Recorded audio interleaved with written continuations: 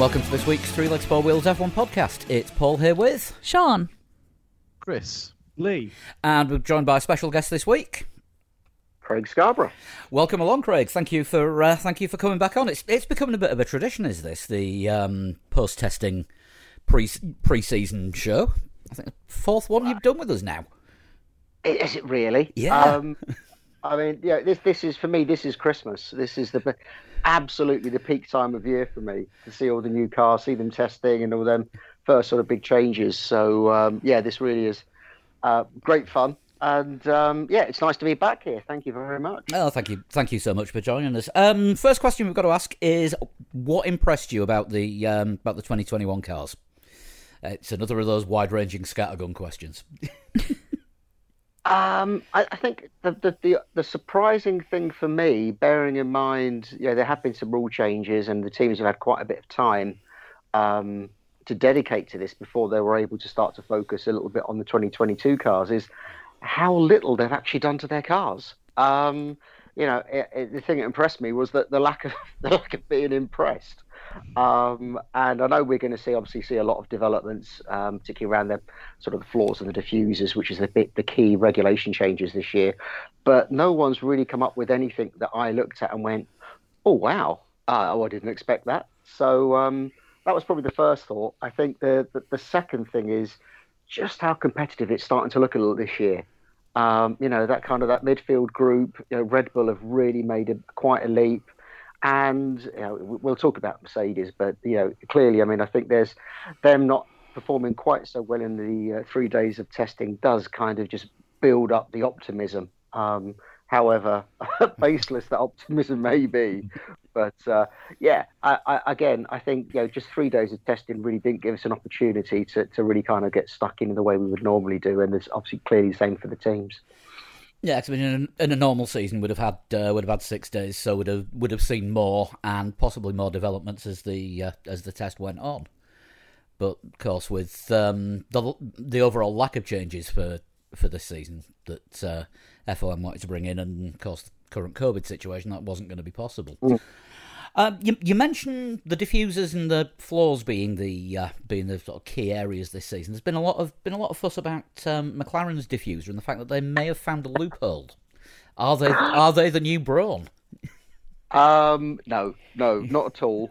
I mean, I've been biting my lip probably throughout the testing, certainly post-launch sort of period, is that this seems to be the only time that a lot of people ever actually look at the cars, and they will, like an excited child, see something different, point at it, and go, "Look!" And I think a lot of the things that everyone in the sort of the mainstream motorsport media have pointed at this week really isn't that secret, that innovative, or that exciting, and it makes me sound like a bit of a humbug. But the McLaren diffuser change, I mean, it's interesting, yes. Was it secret? Well, not really.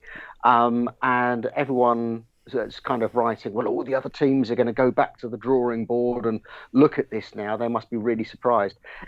When you look at the regulations and you think, okay, well, we can't do that. And I'll explain a bit about what that reg change is in a moment. You would go, okay, well, how can I get around that? How can I put some bodywork in the area that's been restricted? And what McLaren have come up with is pretty much a kind of a version 1-2 of what everybody would have done the first time they kind of started to look at the changes they had to make to the cars for the new regulations. So I don't think it's definitely not a kind of a Brawn double diffuser. It's just, one of those little things that they've found probably works with their setup, and people may adopt something similar, or McLaren may away go from it. Again, I don't think it is that kind of central to competitiveness this year. So what is the new diffuser regulation? So no, let me ask you a question. Okay. When it comes to diffusers, what was the regulation change this year? How do you understand it? Do the strakes at the back have to be shorter by a certain amount of millimeters? I want to say 50 millimeters, or is it 50% shorter than they had to be? Sorry. That is absolutely accurate in terms of answering my question, because that is how everybody has explained it. But the reality is the regulation change is way more complicated than that and actually doesn't even restrict the length of the strakes in the middle of the diffuser. So this is where a lot of this kind of odd reporting is coming in. A lot of people are kind of, churning out the sort of the same misunderstandings without ever actually reading the regs or understanding them, which makes it sound like a councillor meeting. So it's like that's the headline, and people aren't reading the article. Read the standing orders and understand them. Yes, it is very much that situation. So what it is the as you know, underneath the floor of an F1 car, you've kind of got this stepped bottom, and the bit that hangs down the bottom, the middle step where the plank gets attached to, can be up to 50 centimeters wide. And that carries on into the diffuser. And the middle of the diffuser, therefore, in the middle 50 centimeters of it, can actually have the fences sit much lower, all the way down to the bottom of the car, which is that 50 millimeters, that 5 centimeters. And when the FAA wanted to kind of knock the downforce off the cars a bit this year, they thought, well, let's limit what they can do in the middle of the diffuser, because that's one of the hardest bits to get working, because you've got that sort of what I call the boat tail, where the stepped bottom and all of the shape of the back of the car has to kind of streamline off inside the diffuser.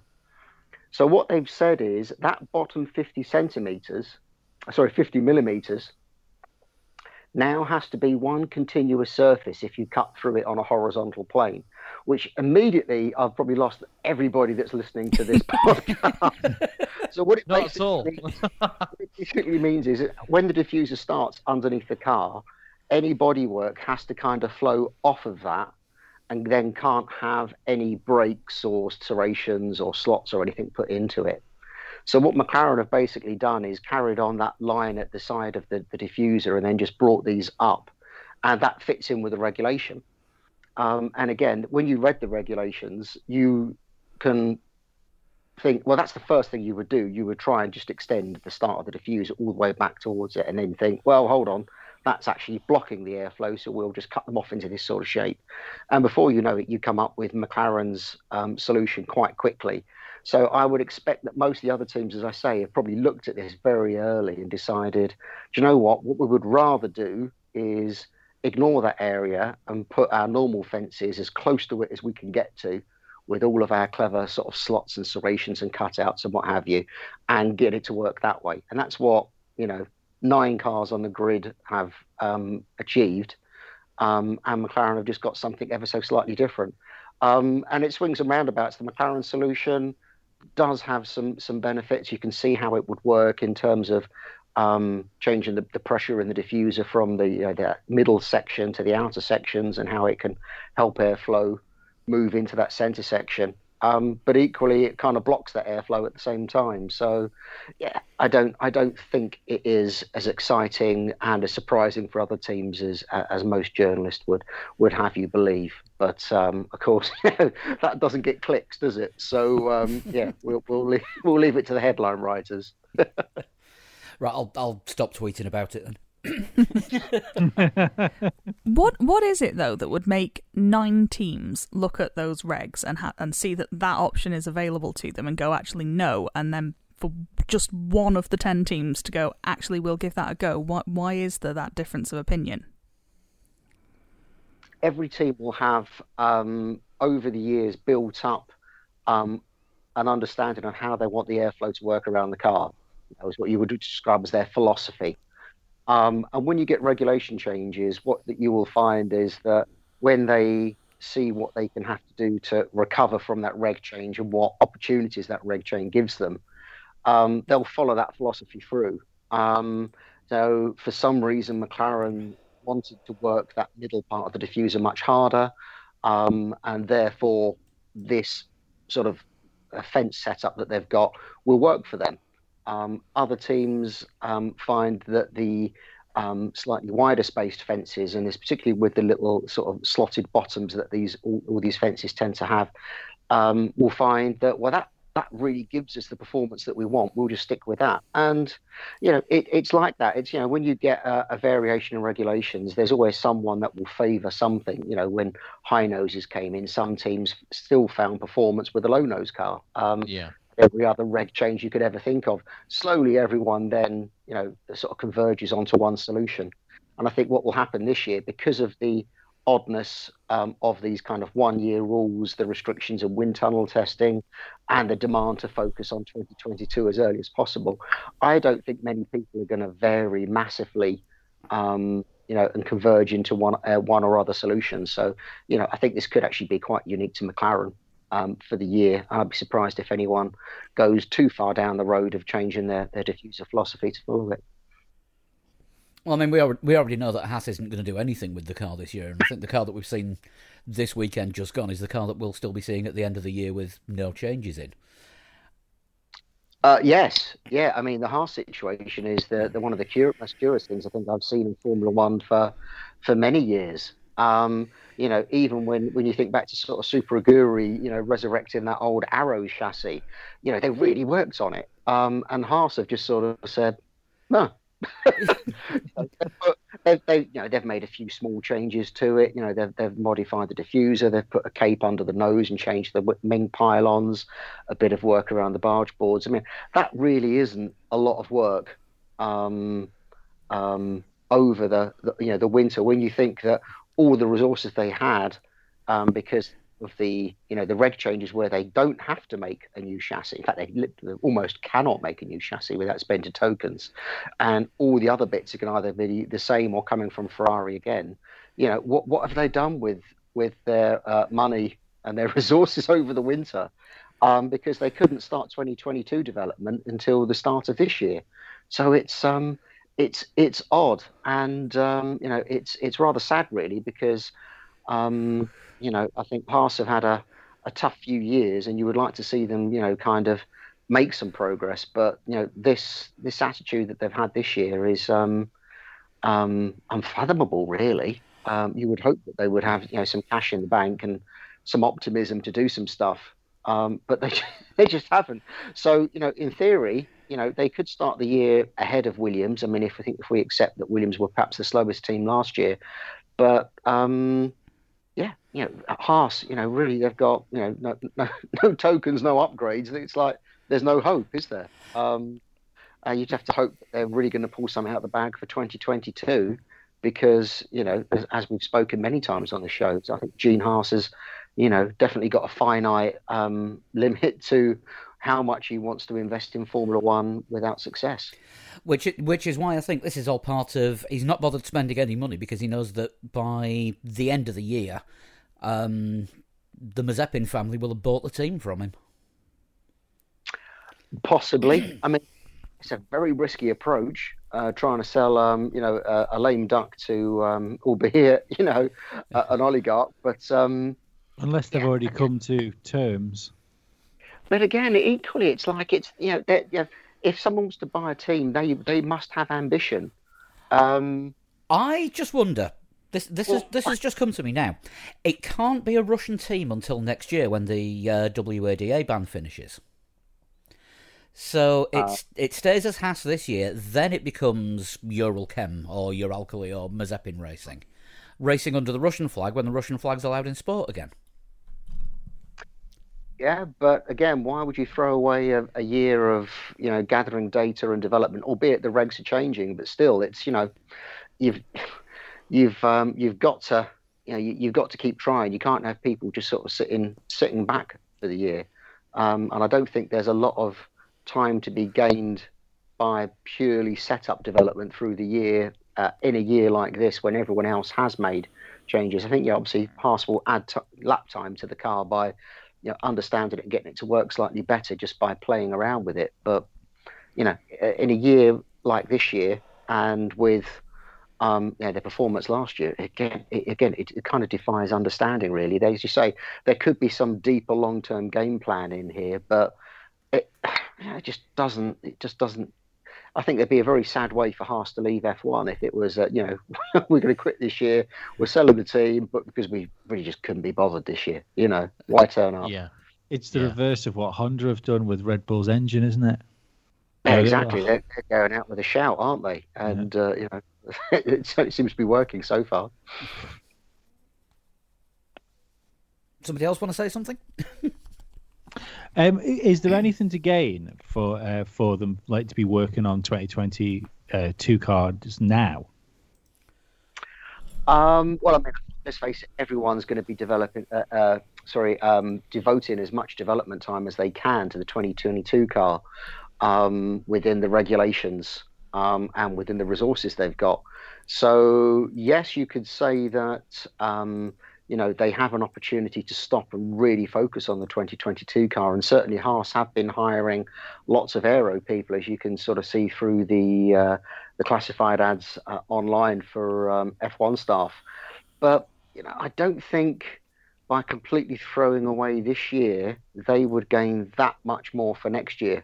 I think what they need, there's two sides to it with aero development. You've got the big new ideas and let's work out what we need to get these new regulations working. So that's one part of it, but that will only bear fruit if you already know that your existing wind tunnel program and the developments that you're doing at the moment in that wind tunnel are reflected on circuit. So if you're not doing ongoing development in the wind tunnel, which going back out onto the car, which they won't be, that means that if anything goes askew in the wind tunnel in terms of correlation to real life, and obviously this is, the bane of every aerodynamicist's life is getting that correlation.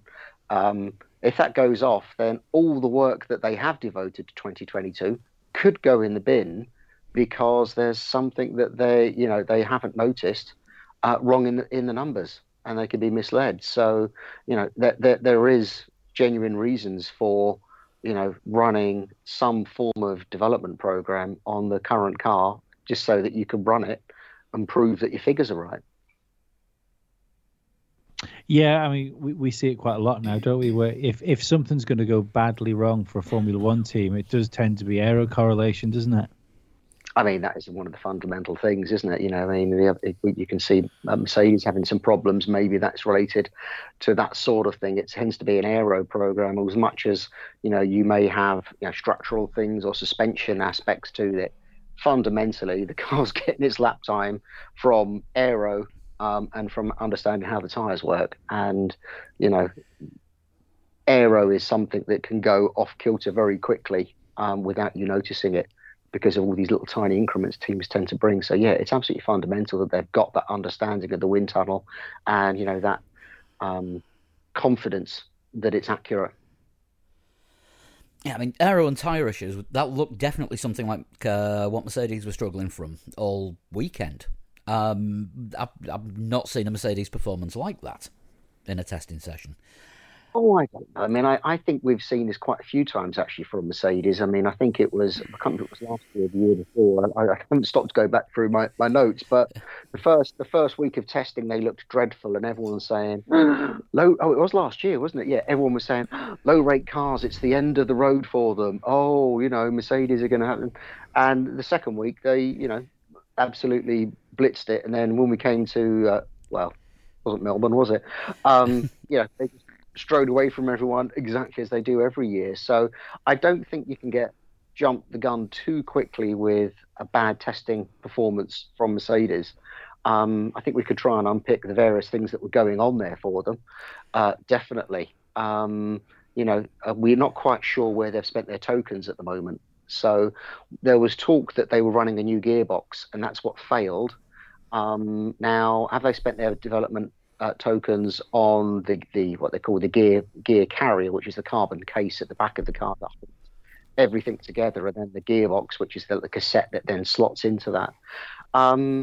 And they haven't said, because if you remember during the launch when they were talking about their tokens, it was very much a kind of you'll see when we've spent our tokens, as though to say it was going to be something in your face. And certainly whatever they may have done around the back of the car doesn't smack of a big in-your-face development. So not quite sure what gearbox they're running. There was reliability problems with it, and they did go back to a slightly older spec, but whether that was very much from a 2021 spec to a 2020 spec, it's a bit less than clear. And I'm hearing different stories from different people about that.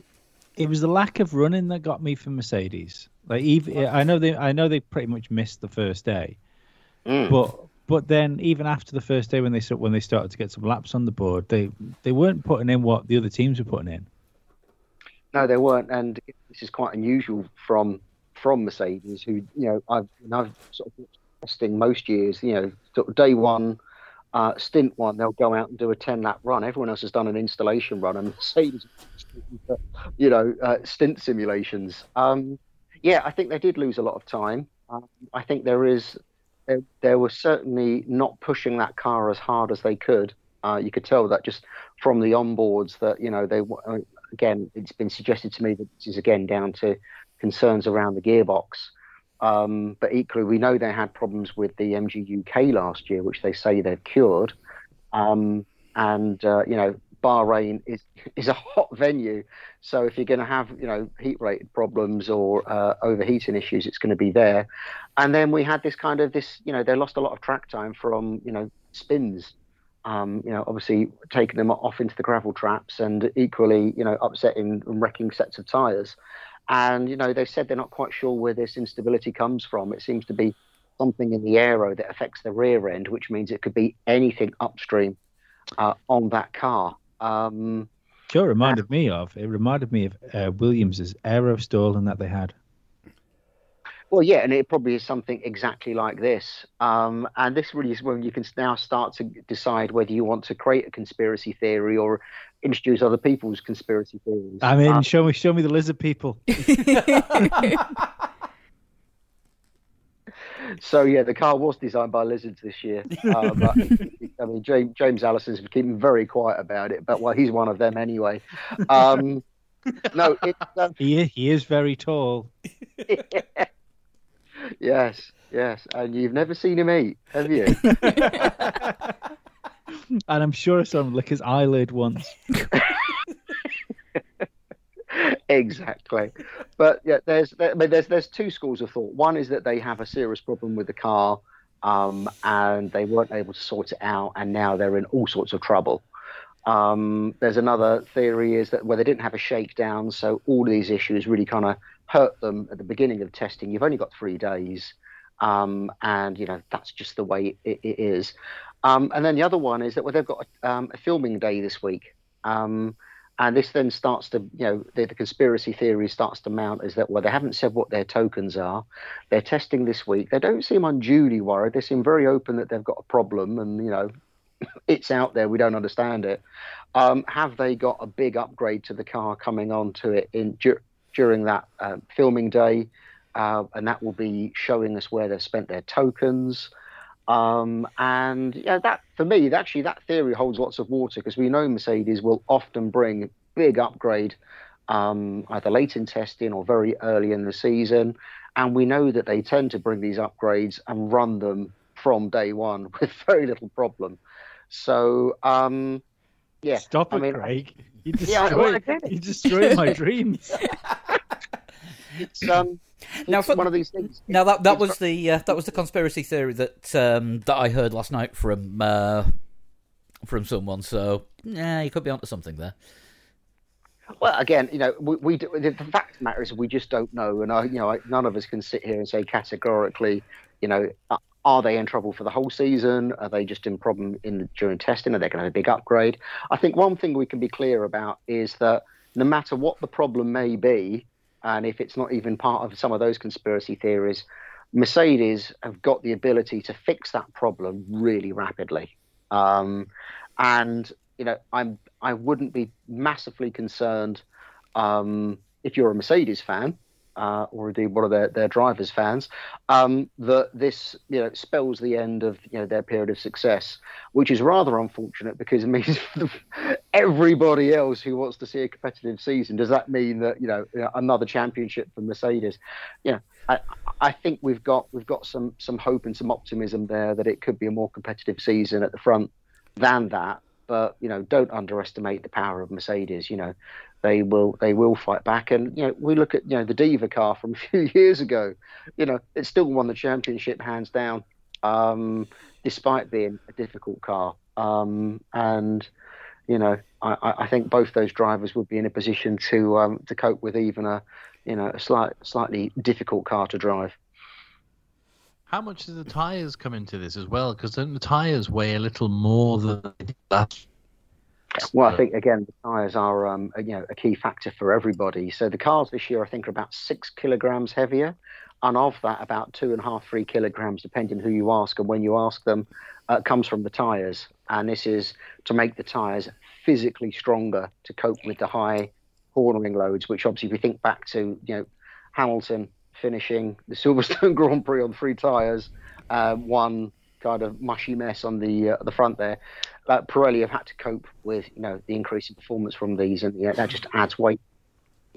The downside is that the teams really didn't get much chance to test these at the end of last season. They've had very little chance to test them, obviously, this week. And when you change tyre construction, then you also change things like the spring rate, how the tyres flex, and how that affects the aerodynamics around the rear of the car in particular. So it could just be Mercedes dialing in the chassis to these tyres. And again, that is just the work of setup and a bit of diligence and a bit of understanding exactly what's going on. So there's lots of people to contend with. Mercedes seem to be hit by this probably most of all. And again, you can then start to go to the other conspiracy theories that it's the low rake cars, it's the high rake cars. At the beginning of the winter, everyone said that the high rake cars would struggle with these regulations. And, I didn't think that would be the case. I think it's much more 50-50 between the reg changes affecting high and low rake than it simply being a one-sided affair. But, it's just difficult for the teams with just so little testing and a new set of tyres thrown in there along with everything else. I think it's interesting where Aston Martin are, though, because they're nowhere, or they seem to be nowhere anyway. And you talk about a car which was probably regardless of where they were in the championship, probably the third best car on the grid last year. And it just doesn't seem to have transferred over. Yeah, I mean, again, it was very hard to judge them through testing, which, it does make life a little bit difficult. When you look at the car and how it looked compared with last year's car, and for everyone that loves to shout about, oh, it's a Mercedes copy, it's a lot more independent than that. And it's very easy to kind of point fingers at a couple of little details, but the car looks like it should be better than it performed on track. Again, they had some problems which set them back very early. Again, gearbox, I seem to recall, if I'm correct. But they've took Mercedes gearbox, haven't they? Yeah, and it's very hard to judge. I've never thought that the Force India Racing Point team have ever been a team that have come out particularly strongly out of the blocks in any season, to be honest. And they're always a team that tend to, come along through the year with, subtle development, with good race strategy and setup. And I think, that is very much the way they operate. And I think as much as it's, the name over the door has changed and you get this Stroll who's now looking like a Vijay Mallya, which is rather worrying. Quite what was going on there during the launch. And then again, you've got, Vettel's trying to settle himself in. Stroll, again, is a difficult driver to kind of judge and to predict where he's at. So, I think we just have to say that the jury's out on Aston Martin. I was kind of hoping that, the big injection of cash would, see itself into, an obvious step change in their performance. And we haven't seen that yet. And again, people I've been chatting to in the industry and, potentially within the walls of the Silverstone factory, although I can't name names, will sort of say, well, there hasn't been that massive step change in investment. They're starting to redevelop the factory now. And if you think that is very much the old Jordan factory and is really needed to have been expanded and developed for many years. So I don't think we're necessarily seeing the fruits of the Aston Martin investment just yet. And hopefully they'll leave it down to most of the existing engineering and race team to get the results for them this year. But it's a tricky one to predict, I would say, wouldn't you? Yeah, I was surprised to see them so far down. You know, I mean, they were last, weren't they? They were last and second to last. Well, I mean, Sunday they barely got any running just because the car was in the garage with the floor off and the barriers in front of it more than it wasn't. Yeah, which was good because we did get some photos of the engine. There's always a silver lining. We know what's causing the business now.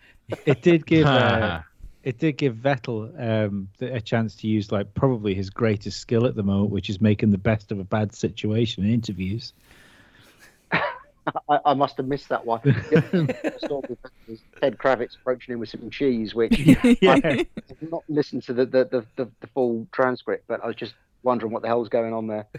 It was a bit Alan Partridge, I've got to be honest. Yeah, that was the feeling, yes. Seeing as we've done two of the Mercedes powered teams, we might as well stay on that subject with McLaren next. The second debut of the McLaren Mercedes. Yeah, they're back, aren't they? It's I don't know if I was looking at a McLaren Mercedes today in one of my other jobs.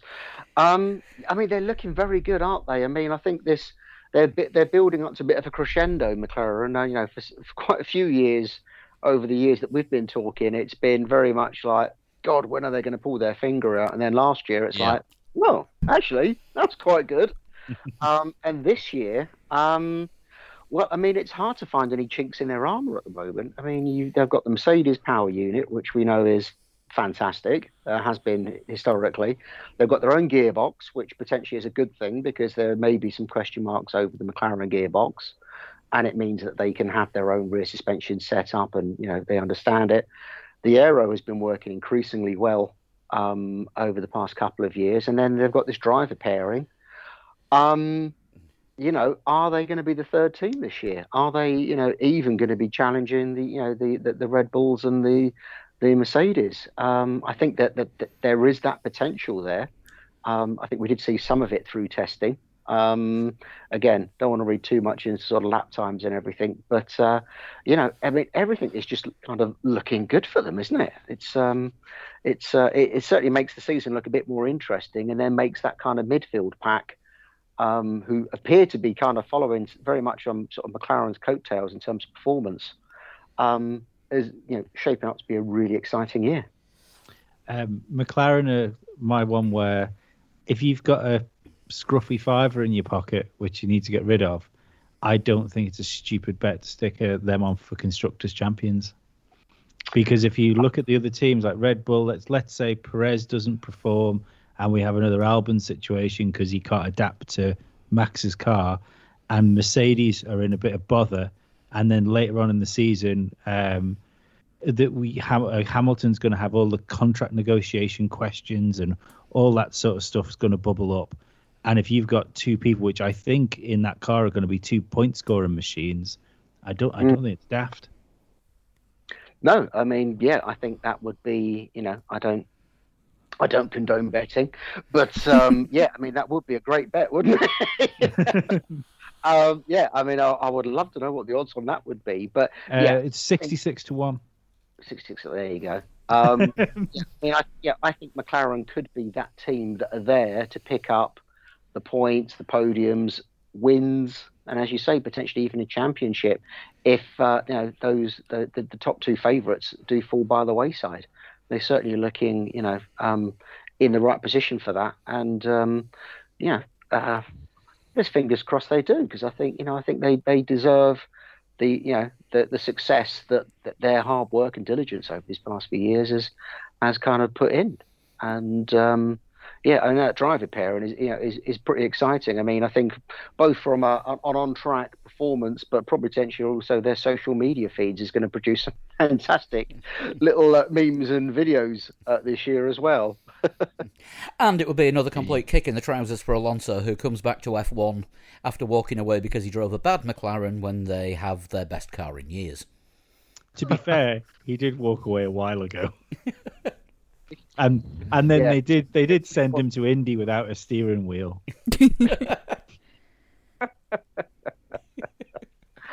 Yeah, Yeah. Yeah. I mean, I think Alonso's return. I mean, again, it's these drivers, they've got such ambition and such drive. I just don't know if that is necessarily.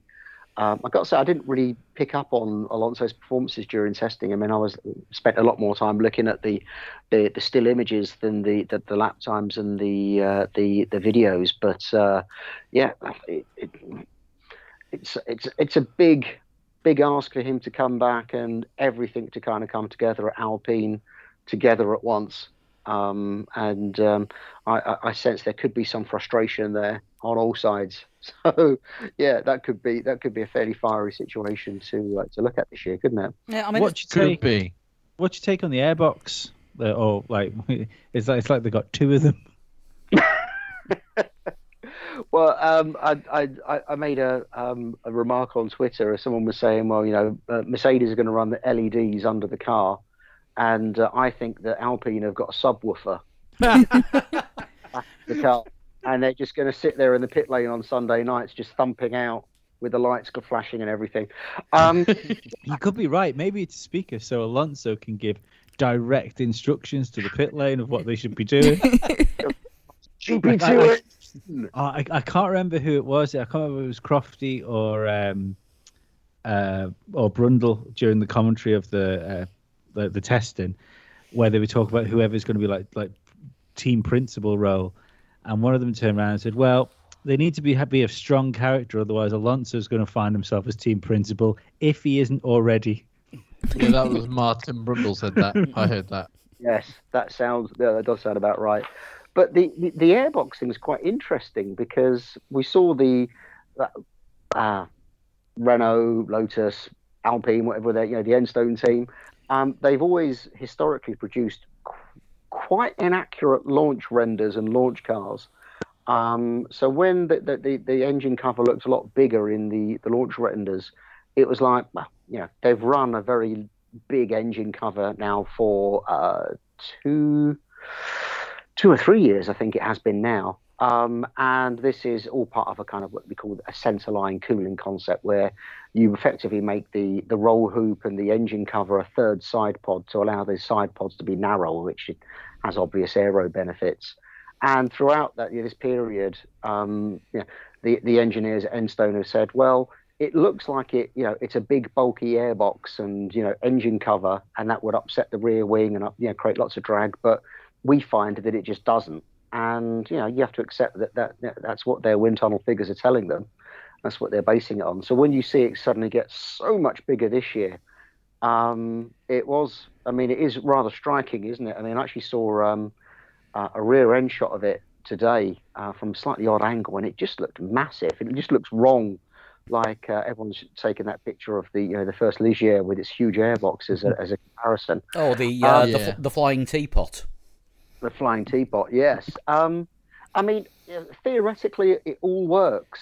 Their side pods are significantly narrower, particularly down at floor level, which with the floor regulation changes that you've got this year are, as just as important as ever.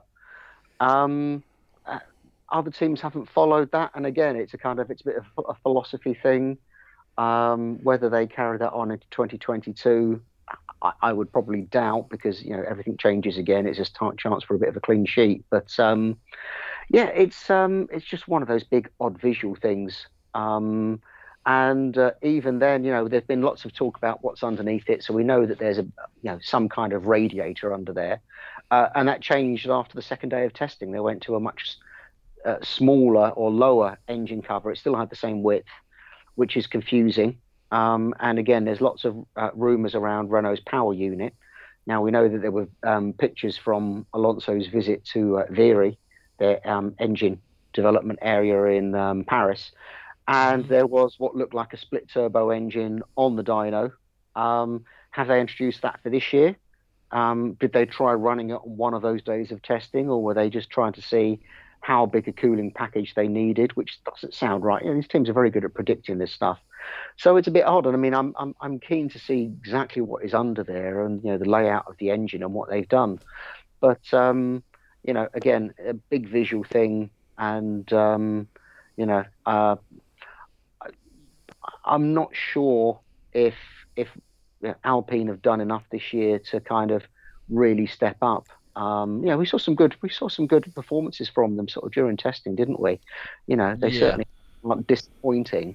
But again, as always with the parent companies in Renault's investment into the team, and are they really pushing? And I think we have seen maybe more commitment and more adventurism from the team this year.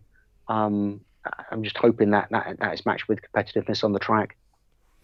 Yeah, they don't seem to have made the same step forward that McLaren has, do they? So if they haven't made at least the same step forward, you'd think, well, they're going to be in the same position they were in, or if AlphaTauri hasn't usurped them. But McLaren might be just a bit further down the road from them than they were last year. Well, exactly. I mean, they were, still fighting chassis problems, aero problems last year, so they have to kind of overcome them as well as you say, pick up that potential gap to McLaren. And you don't get that. You're not at the moment. You're not getting that warm, fuzzy feeling that they are in that position where they will be right on McLaren's tails. And as you say, it's going to be a complicated situation. You've got Alonso, who can be a fantastic race driver, can certainly put a qualifying lap together and a first lap together.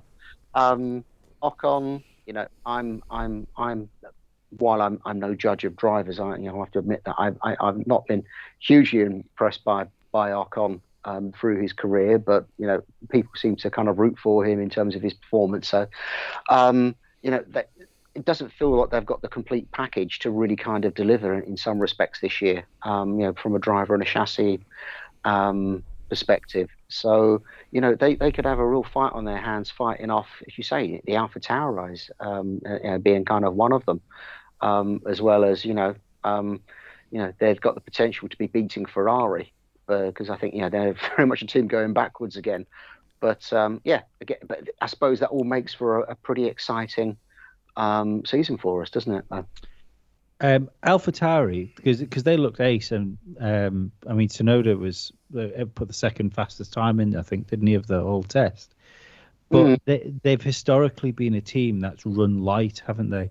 There's been a few years where we've thought, Toro Rosso might have a good car, or last year AlphaTauri looked exceptionally good, and then all of a sudden they're back sort of mid pack again. Yeah, and again, if you look at their performance last year, I think we had lots of optimism. Obviously, they got a race win. I mean, you can't argue with that. But on sheer performance, sheer pace, it was very hard to predict quite where they were. I don't think it was the fastest car outright, but it was a very. I think it was probably the key thing. It looked after its tyres and the drivers with their. Performance and pace and overtaking and everything else kind of work for them. Certainly, Noda's fastest laps were aided by an odd DRS strategy, which would have given him some advantage. Whether that accounts for it or not, but I saw that. Was he opening this DRS in places where he shouldn't have been opening it, or before the activation point? It wasn't. He wasn't using the race activation points. He was activating it as soon as he could out of corners. Again, I don't know what that would contribute to lap time, but certainly when you look at the AlphaTauri chassis. When all the bits that they've got coming from Red Bull, when that you've got that Honda engine in there, which is looking quite impressive as a step from last year, being in the back of that car. There's lots in that package which are really shaping up to look like a very useful race car. And again, if they haven't inherited the instability from last year's Red Bull by taking the parts that they have, and certainly testing doesn't give you that feeling. I don't think you would have got Noda performing at that level if it was a car as unstable as last year's Red Bull. They are looking very strong. And you just hope that, you have to take their testing performance with a pinch of salt, as you say, because it's something historically they've always got played about with. But, again, there's lots to be quite optimistic about that package.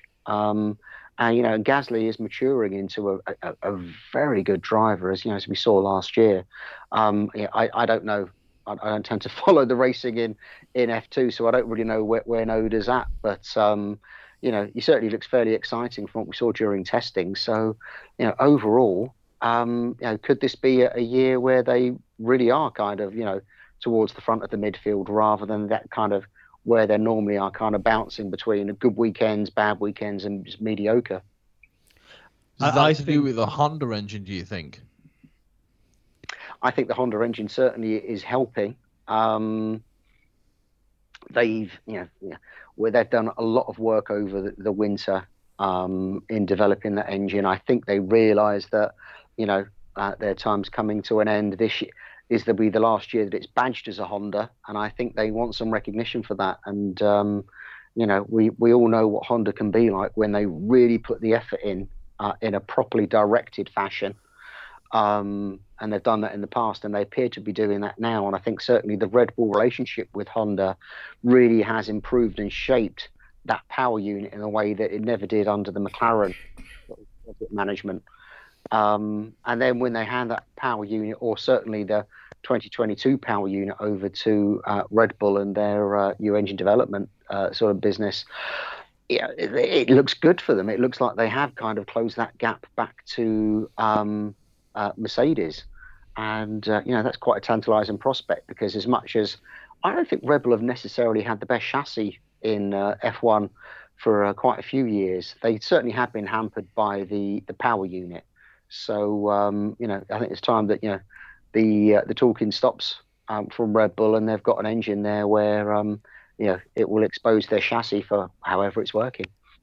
I have often wondered that about Red Bull and the Adrian Newey tie-up, where it happens to everyone, doesn't it? Regardless of what you do, whether you're involved in the technical side or you're a driver, there comes a point where I don't know if run out of ideas is the right thing, or you just get overtaken by other people around you. I think James Allison is clearly one of a future Adrian Newey type person, and it just makes you wonder whether, with like you say, with Red Bull not having the best chassis for a couple of years, will this, like the new regulations? We're so used to an Adrian Newey car on change of regulations coming out and being something special, and it just makes you wonder whether if he doesn't do it, where does Red Bull go from there if they've relied on him so much so far? Yeah, I mean, I think you make a good point, and it's a very much a valid point. Every designer kind of comes to the end of their career, for whatever reason, as you say, whether they run out of ideas or they just don't change with the times. I think one of the issues with the Newey Red Bull setup is that Newey, I think, is someone that is very much lays the car out and looks for that sort of big idea that, if not necessarily innovation, certainly a reinvention of some other idea that will work. And historically, that is what has kind of kept Red Bulls by being, a slightly different design, and has kept them ahead of the pack when they have been competitive. And I think as the regulations have changed over recent years, I don't think we've seen that kind of big idea, that big layout change, that big reinvention that Newey likes to bring to the car evident. And that then starts to expose the weaknesses in that, we have a guy that draws the car, then everyone else then go and does the kind of the minions do the detail work. And that sounds very like I'm denigrating the engineers at Red Bull, and please don't believe that's what I'm saying. But the way that the workflow works there is... I heard you call them Oompa Loompas.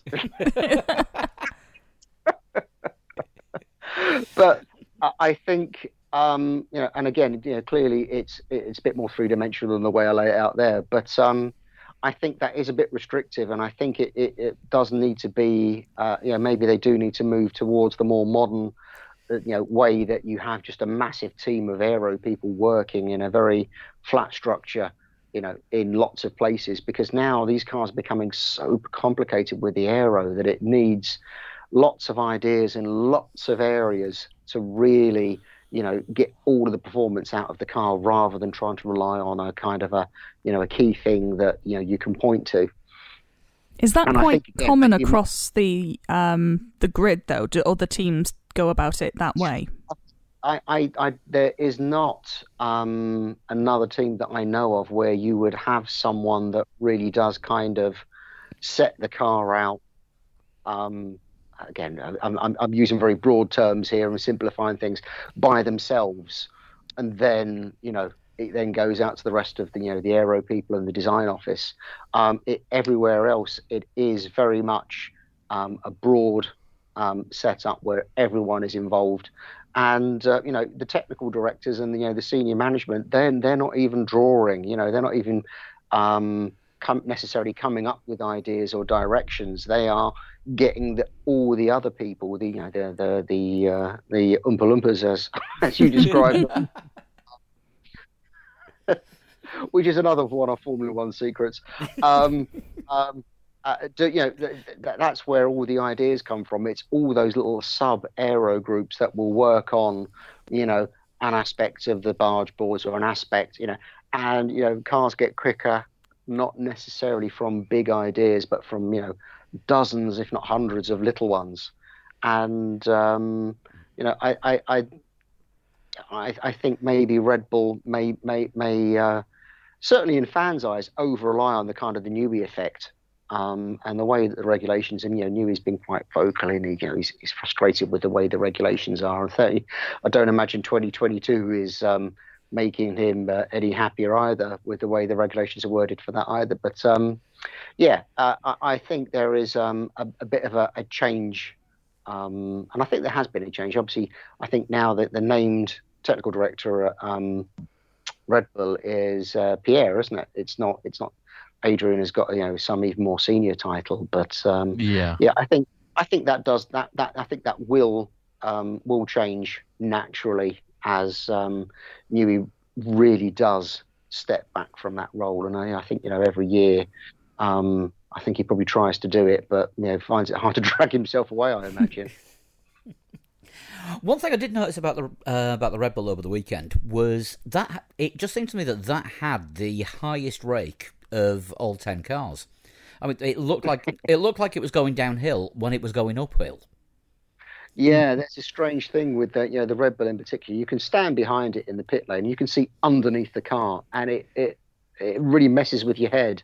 And it's like, no, that's not how perspective works. How can I see underneath of a car? You've got to be very careful when you look at rake, particularly when the car's at a standstill. I know there were quite a few pictures. I think there was some of their, was it Hamilton looking behind it or someone? And the car was, literally, almost looked like it was a foot off the ground. But equally, if you load, is that the thing? If you then looked at that car at the end of the straight, it would actually look like it's pointing nose upwards.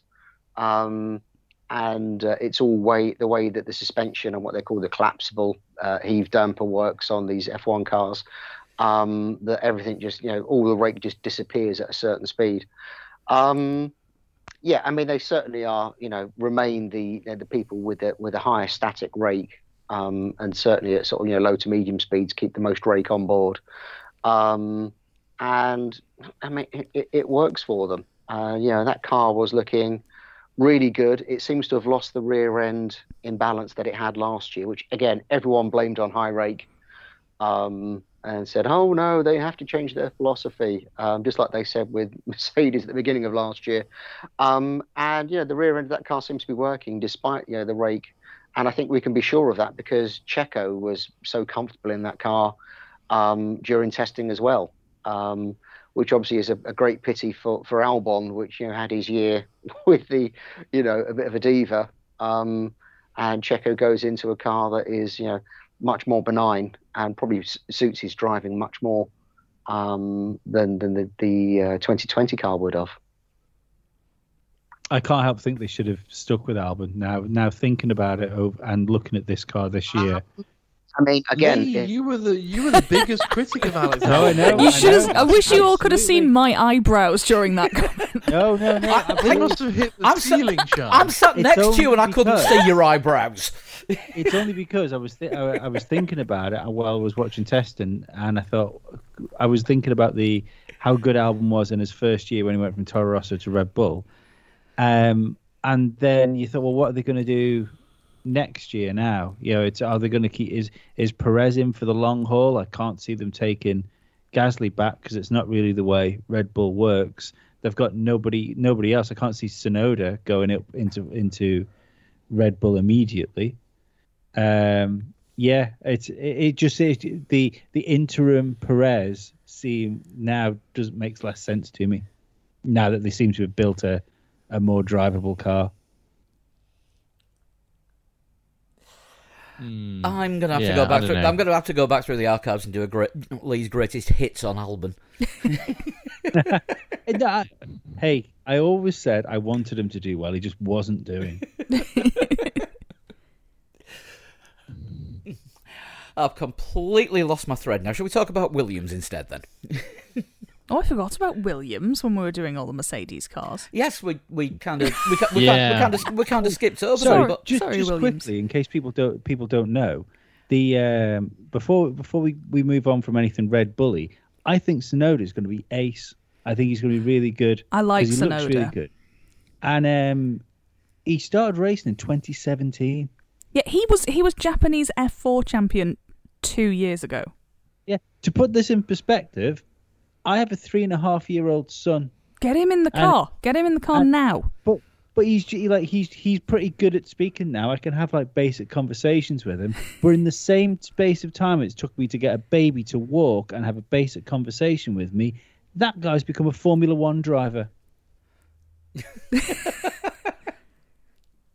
Seriously, soon as we're out of lockdown, in a car, he'll be there in a couple of years. Come on, your house backs onto a kart track. It does. It does, yeah, it does. So, do you want to talk about Williams then before we go on to Ferrari and Yes. Alfa? Because they're kind of connected, aren't they? Have we lost Craig? I'm just checking. Yes, I think we have. We're having one of our technical issues again. I'm going to hit pause. Right, we are now back. Think of it as one of these instant jump cuts. The joys of recording over Skype. Always. So yeah, we're going to talk about Williams, and that car does look a lot better than the last 2 years worth from what we've seen. I mean, again, okay, we've only got three days of viewing, but it looks a lot more stable, a lot more planted, and quite a bit quicker. Yes, it's strange, isn't it? I mean, when you look at it on paper, Williams have only spent one token, which they spent through last year anyway. And again, looking at the car, it's clearly very much a B version. Probably not even quite a B. It's sort of an AA rather than a B version of last year's car. But again, it's a little bit like Haas. You can add time to a car simply by just working hard enough on it. And it seems to have paid off so far. And yeah, it did look good.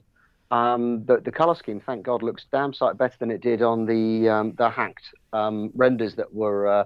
Yeah, it does. It seems a lot calmer. And yeah, so again, maybe Williams have got a bit of stability there, and have got something that they can start to build upon. When you've got the change in management that we're seeing there now, with Capito, who's obviously is a very good pair of hands at a very high level in a team that really does need someone filling that void from Frank and Claire and Patrick. Going onwards, so things do look slightly better. Again, you've got the last year of their own gearbox, which has helped them with track time. We know that the Merc engine is going to be good, and maybe things are starting to sort of pay off there. How much they can hold their own through the year against the rest of the midfield, I think, is going to be the challenge. How soon do Williams switch off? And focus on 2022, which would be quite early, I would imagine. I don't know if they've actually sort of said anything to that effect.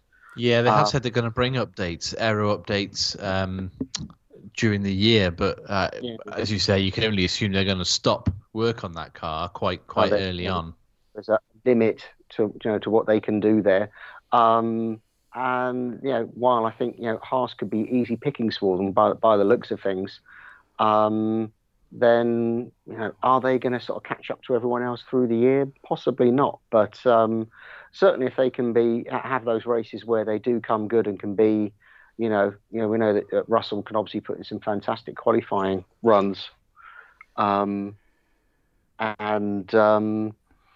have some races where we can kind of enjoy Williams kind of looking like the business again?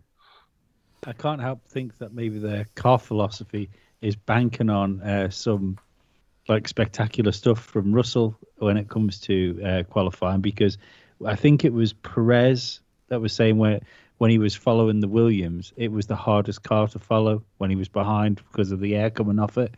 So I think maybe they might be thinking of sticking Russell in the top 10 and then holding the field up for the rest of the race. In a kind of a Dick Dastardly wacky races. Yeah, he's got to grow a little moustache, isn't he? If he can. It was an interesting comment by Perez, and I was trying to work out if that was a good or a bad thing, because obviously, in some respects, as an aerometricist, you want the air to be leaving the car as cleanly as possible, but equally, you want to use every ounce of the energy that's in the air passing through the car. So by the time it's gone past the tail light, the air is completely used. So if it hits another car, it's not going to work their aero.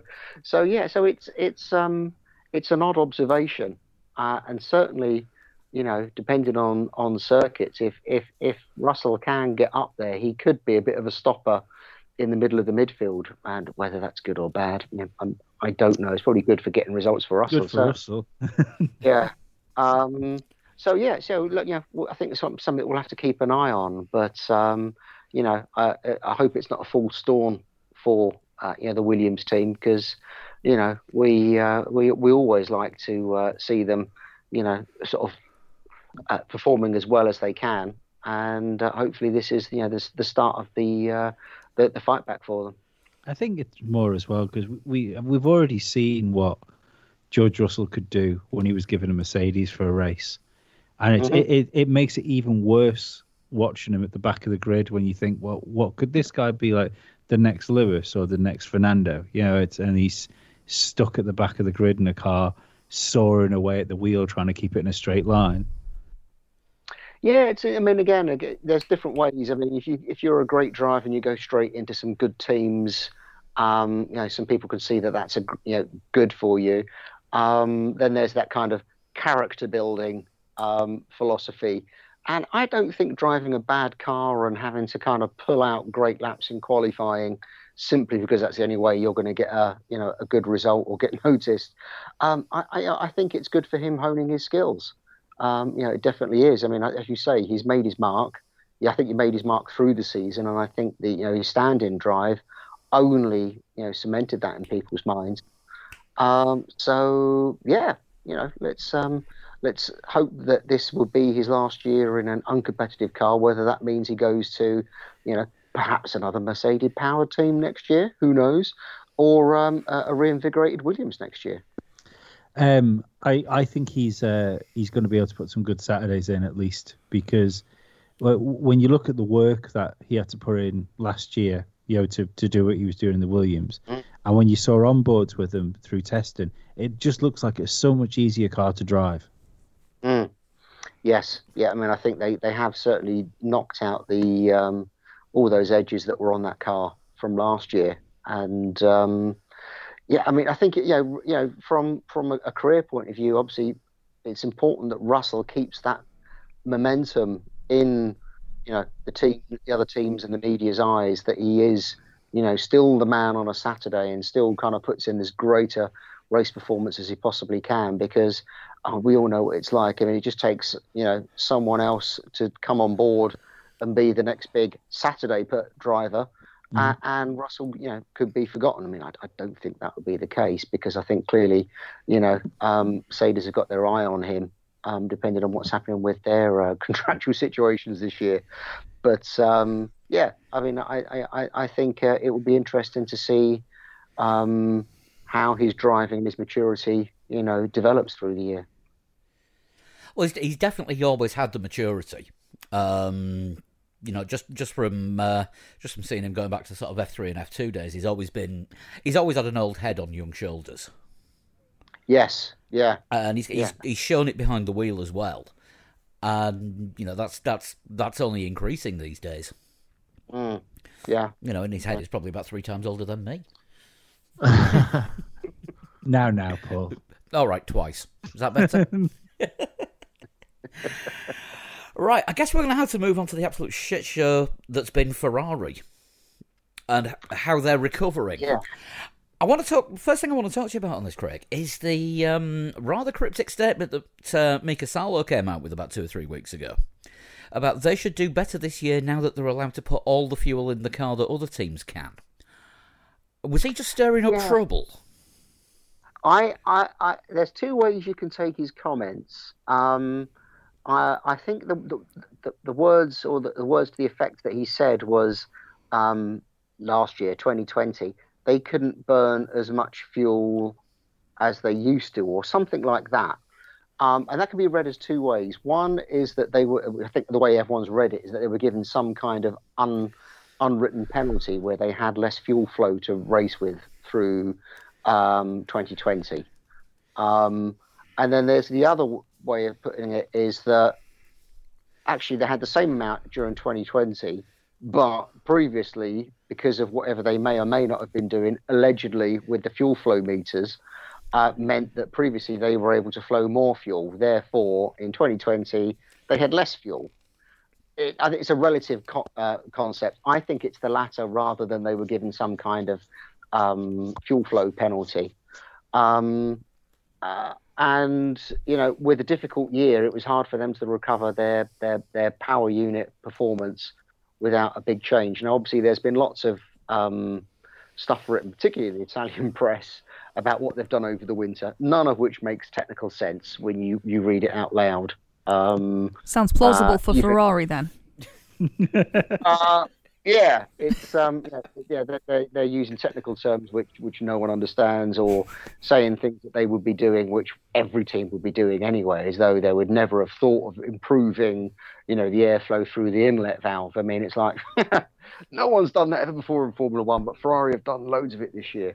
I think certainly their power unit seems to be an improvement, and that is coming very much more from comments from particularly Alfa Romeo, Sauber, and Haas, that the engine is improved. Obviously, the Ferrari drivers are going to say, and Ferrari themselves are going to say, the engine's improved. It simply, it had to, because it was quite down on power last year. People are talking, lots of people are quoting figures. Through the winter, it was 20 horsepower. I saw someone quoted in the Italian press saying it's 40 horsepower now. And again, I think all of these predictions tend to be quite wide of the mark. There's a much smaller gap between the engines than that kind of level of horsepower. But yeah, power unit improvement, let's hope so. Chassis performance, well, to be honest, when they unveiled the car, apart from what I thought was actually a rather cool looking nose on the Ferrari, which, although it was kind of cool looking, still kind of confused me from an aerodynamic perspective as why you would do that. But again, they've got the results of the wind tunnel, not us. But just looked like Ferrari hadn't done enough with that car over the winter. It's looks very much the same shape-wise, doesn't it? Yeah, I mean, you don't get a feeling that they're being aggressive. They, we knew, and they were very open about making changes to the rear end of the car, which is the gear carrier and the gearbox cassette. But in changing that, I can't see anything obvious at the back end that has changed as a result of that. I know that they did have some rear end instability in their car as well last year, which obviously what Sebastian really struggled with, and Leclerc has already said that has been rectified with this change. But, well, if they were changing all of those parts, why didn't they follow Mercedes and Red Bull with this reverse suspension setup, which is an aerodynamic gain? And they haven't.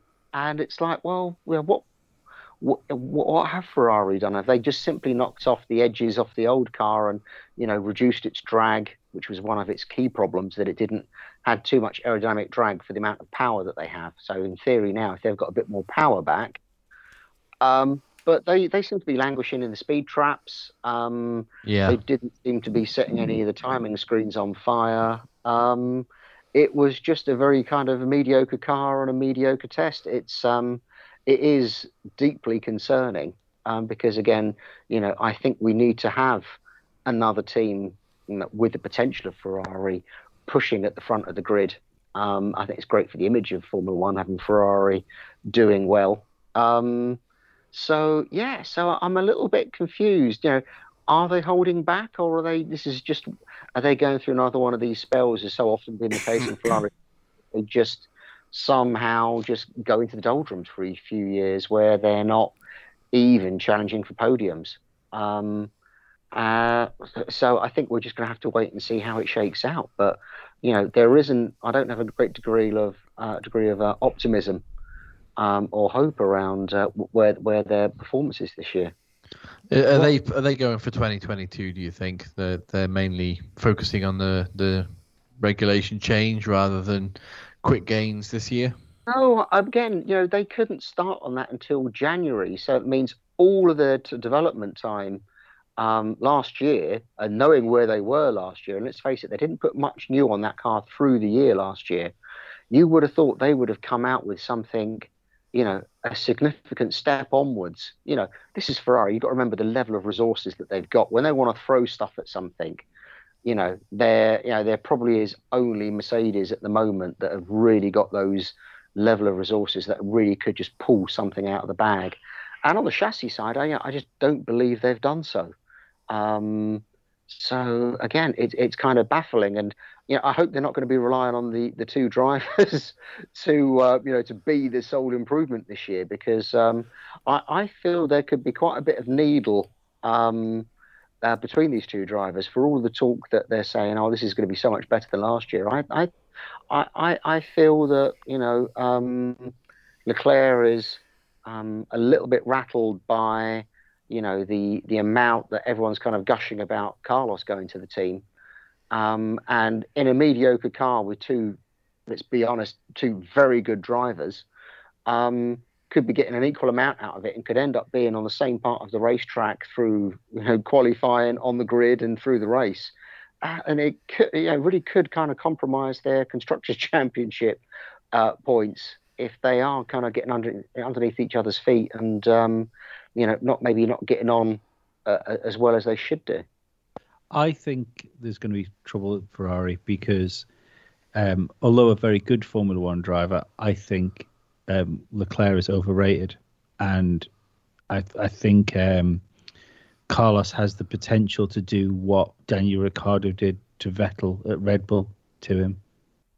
Because this is the thing that always gets me about the praise that's lauded on Charles Leclerc, is that Charles Leclerc was just a little bit better than Sebastian Vettel when Sebastian Vettel had been ruined. It's not like he beat the Sebastian Vettel from like the multiple world champion winner when he was at Red Bull. He was just a bit better than him when he was already broken. And so I've never really understood the lauding over Leclerc. No, I mean, I think that's a fair point, and I think people could level similar criticisms to Carlos as well. I mean, I think they are both, potential number one drivers. Are they the next big thing? Yeah, again, I'm not the best judge of that, but I think they're as equal as probably any other pairing on the grid, and from what I know of inside the Ferrari camp. There is a bit of discord there. So, I think that could be interesting. And, Ferrari really failed to, Binotto certainly failed to kind of get a control of that situation last year. And, it doesn't really bode very well for this year either then, does it? I mean, No, I wouldn't have thought so. Binotto really struggled to get a handle on anything last year, really. Yeah, I mean, I think there was a rumor suddenly over the winter that he'd been sacked, and it felt like it was no surprise. It was obviously a false rumor, or something that was misquoted from someone. But yeah, it's interesting. He at one point he looked like the right man for the job, and then suddenly is now looking that maybe they, Ferrari obviously is a bit of a pressure cooker of a team, and it may be great to be in charge of it when things are going relatively well, but it's a horrible place to be and trying to manage things when things aren't going well. So maybe he's one of those people that's good on a good day, but bad on a bad day, unfortunately. So and I've got a bit of a soft spot for him. I can see the good work that he has done, but equally you have to be critical of how the team have performed over the past couple of years and the direction it's taken and how it's managed, particularly drivers. Well, you got to look at when Ferrari, the last time they were sort of successful in the Schumacher era, and you had a team of people there that were pushing Ferrari one direction. It never landed on the shoulders of one man, and that seems to, as soon as that was broken up and like Jean Todt and Ross Brawn had gone, they never seemed to try and follow that philosophy of having the right people in the right positions in the team, and it fell on one person. That seems odd. Maybe you need a Binotto and a who's the guy? Who was the guy that took over? He was in during the I think Stefano Domenicali. Maybe you need like Binotto and Domenicali in the team. Is that sort of situation? Yeah, I mean, I think you do need a strong person leading the team, and I think everyone needs to have very clearly defined roles. And I think the problem with Binotto being a technical person going into the team principal role, and obviously the mix of technical people behind him, which has been a bit of a rotating sort of revolving door of people that have gone to Sauber and come back, and now there's all of these people. James Allison at Mercedes, from Ferrari. Exactly, yeah. But if you're thinking of Simone Resta and who's the guy who was at the FIA is Meekes. There's a number of people there, and it just feels a little disjointed and a little bit everyone's. There doesn't feel that, as you say, that kind of united front that everyone's clearly defined in what they do and aren't going to muck about. And you just kind of feel that with the current management team, where if you think back to who was the team principal previously? Arriva Bene. Arriva Bene. Arriva Bene. Oh, the Arriva Bene Hill show, as everyone called it, because it was that much of a farce. Well, it was. He cared though. He was a good man manager at a high level. And you then had the technical people. He didn't have a clue what was going on the technical side of the sport. He probably didn't know what was going on most race weekends. But when people need to be told, go and do what you were told to do, that's what he could do. And I think that's a little bit is what's been lacking. It often gets lacking in some teams under certain types of manager. And I think you could probably look at, maybe Whitmarsh at McLaren was one of those people. He's a nice guy, knows lots of what's going on, but somehow didn't get that focus and that drive out of the team. And I think that's where Ferrari are at the moment. I think the standard Ferrari way of doing things is it is sort of more definition and shouting at people to get things done, and that seems to work. What made me with people, yeah. What made me think Ferrari were in trouble or are in trouble was Carlos all of a sudden popping just a good time in on the last session of testing. That to me screamed like Ferrari sending a car out with a thimble of fuel in it to get a good time on the board, so that it just sort of silences the Italian media just for a couple of weeks till they can try and work out what's going on. Yeah, I mean, I think it's going to be, we can read lots into testing, and lots of people put way too much effort in trying to understand where the teams are at. But I think certainly those first sessions in a couple of weeks away now, at Bahrain for the race. Is when it's all going to kind of stop talking, and again, you don't get the feeling that Ferrari have got an answer for that first qualifying session. Do you think Alfa Romeo might be quicker than the works Ferraris? There were in some races last year. I would, with all due respect to Ferrari, I would love that. I think it's very possible. There could be times where they could out-qualify them. I mean, certainly Alpha, they're so hard to judge that team. Every year I look at their new car, and I've done this with Saubers over many years, and you think, wow, that is such a clever car. It's so well thought out. They've got all these bits and pieces on it, but somehow it never translates to great performance. With a couple of very limited exceptions. And again, this year, it looks like a great car. I mean, the livery looks great on it as well. And, I think Kimi really is having his kind of Indian summer in his career where he's just getting on with his job and enjoying it. And it really tells, particularly in his race performances.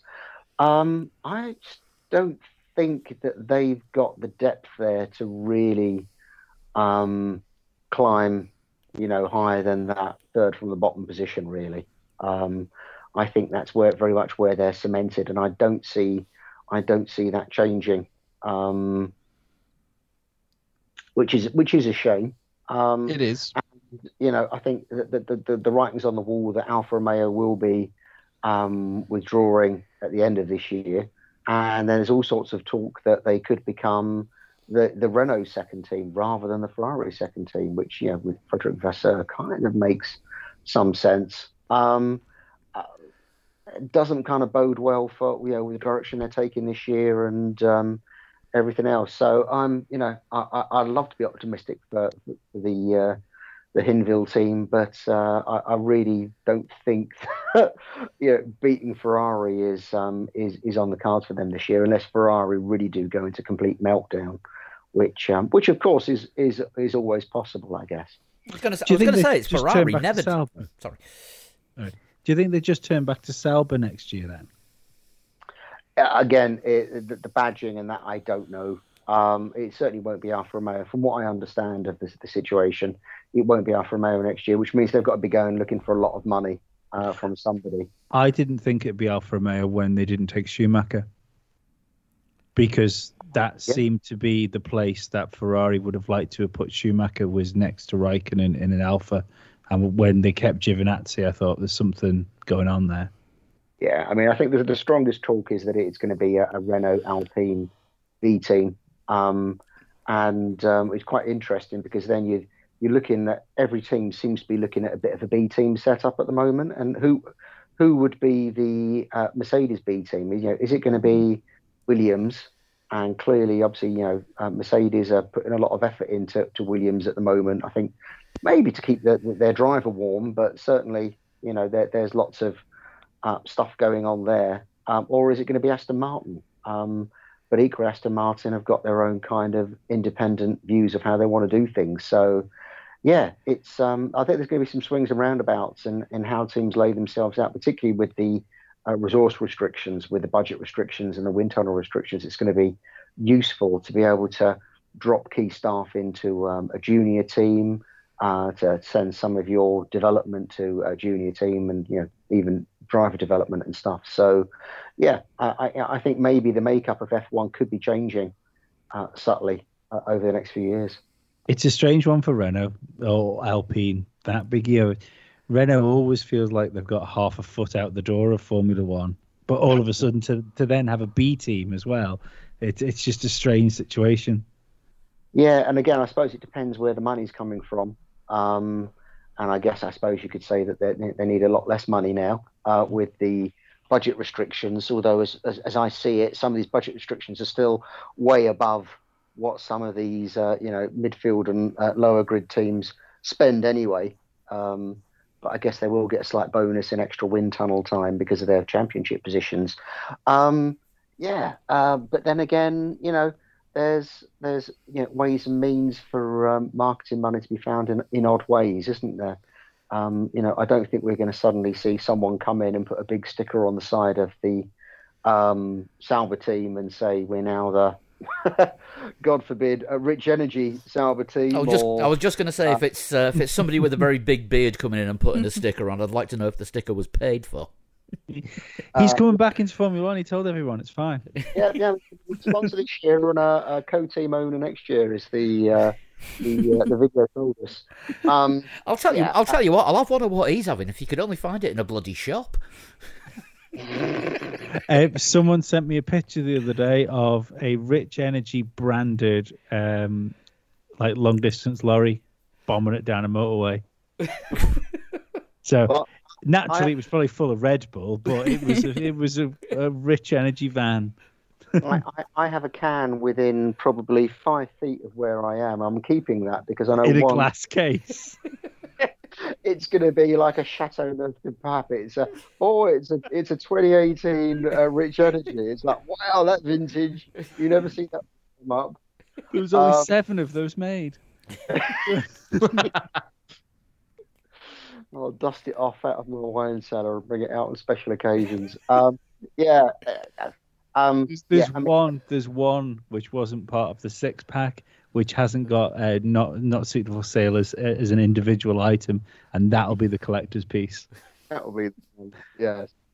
But yeah, I mean, I think Formula One's going in quite a nice direction in terms of how it's trying to manage some of the costs from an operational and an R&D perspective. So the marketing budget could from manufacturers and sub branding and stuff could see a team like Sauber being bankrolled as a B team.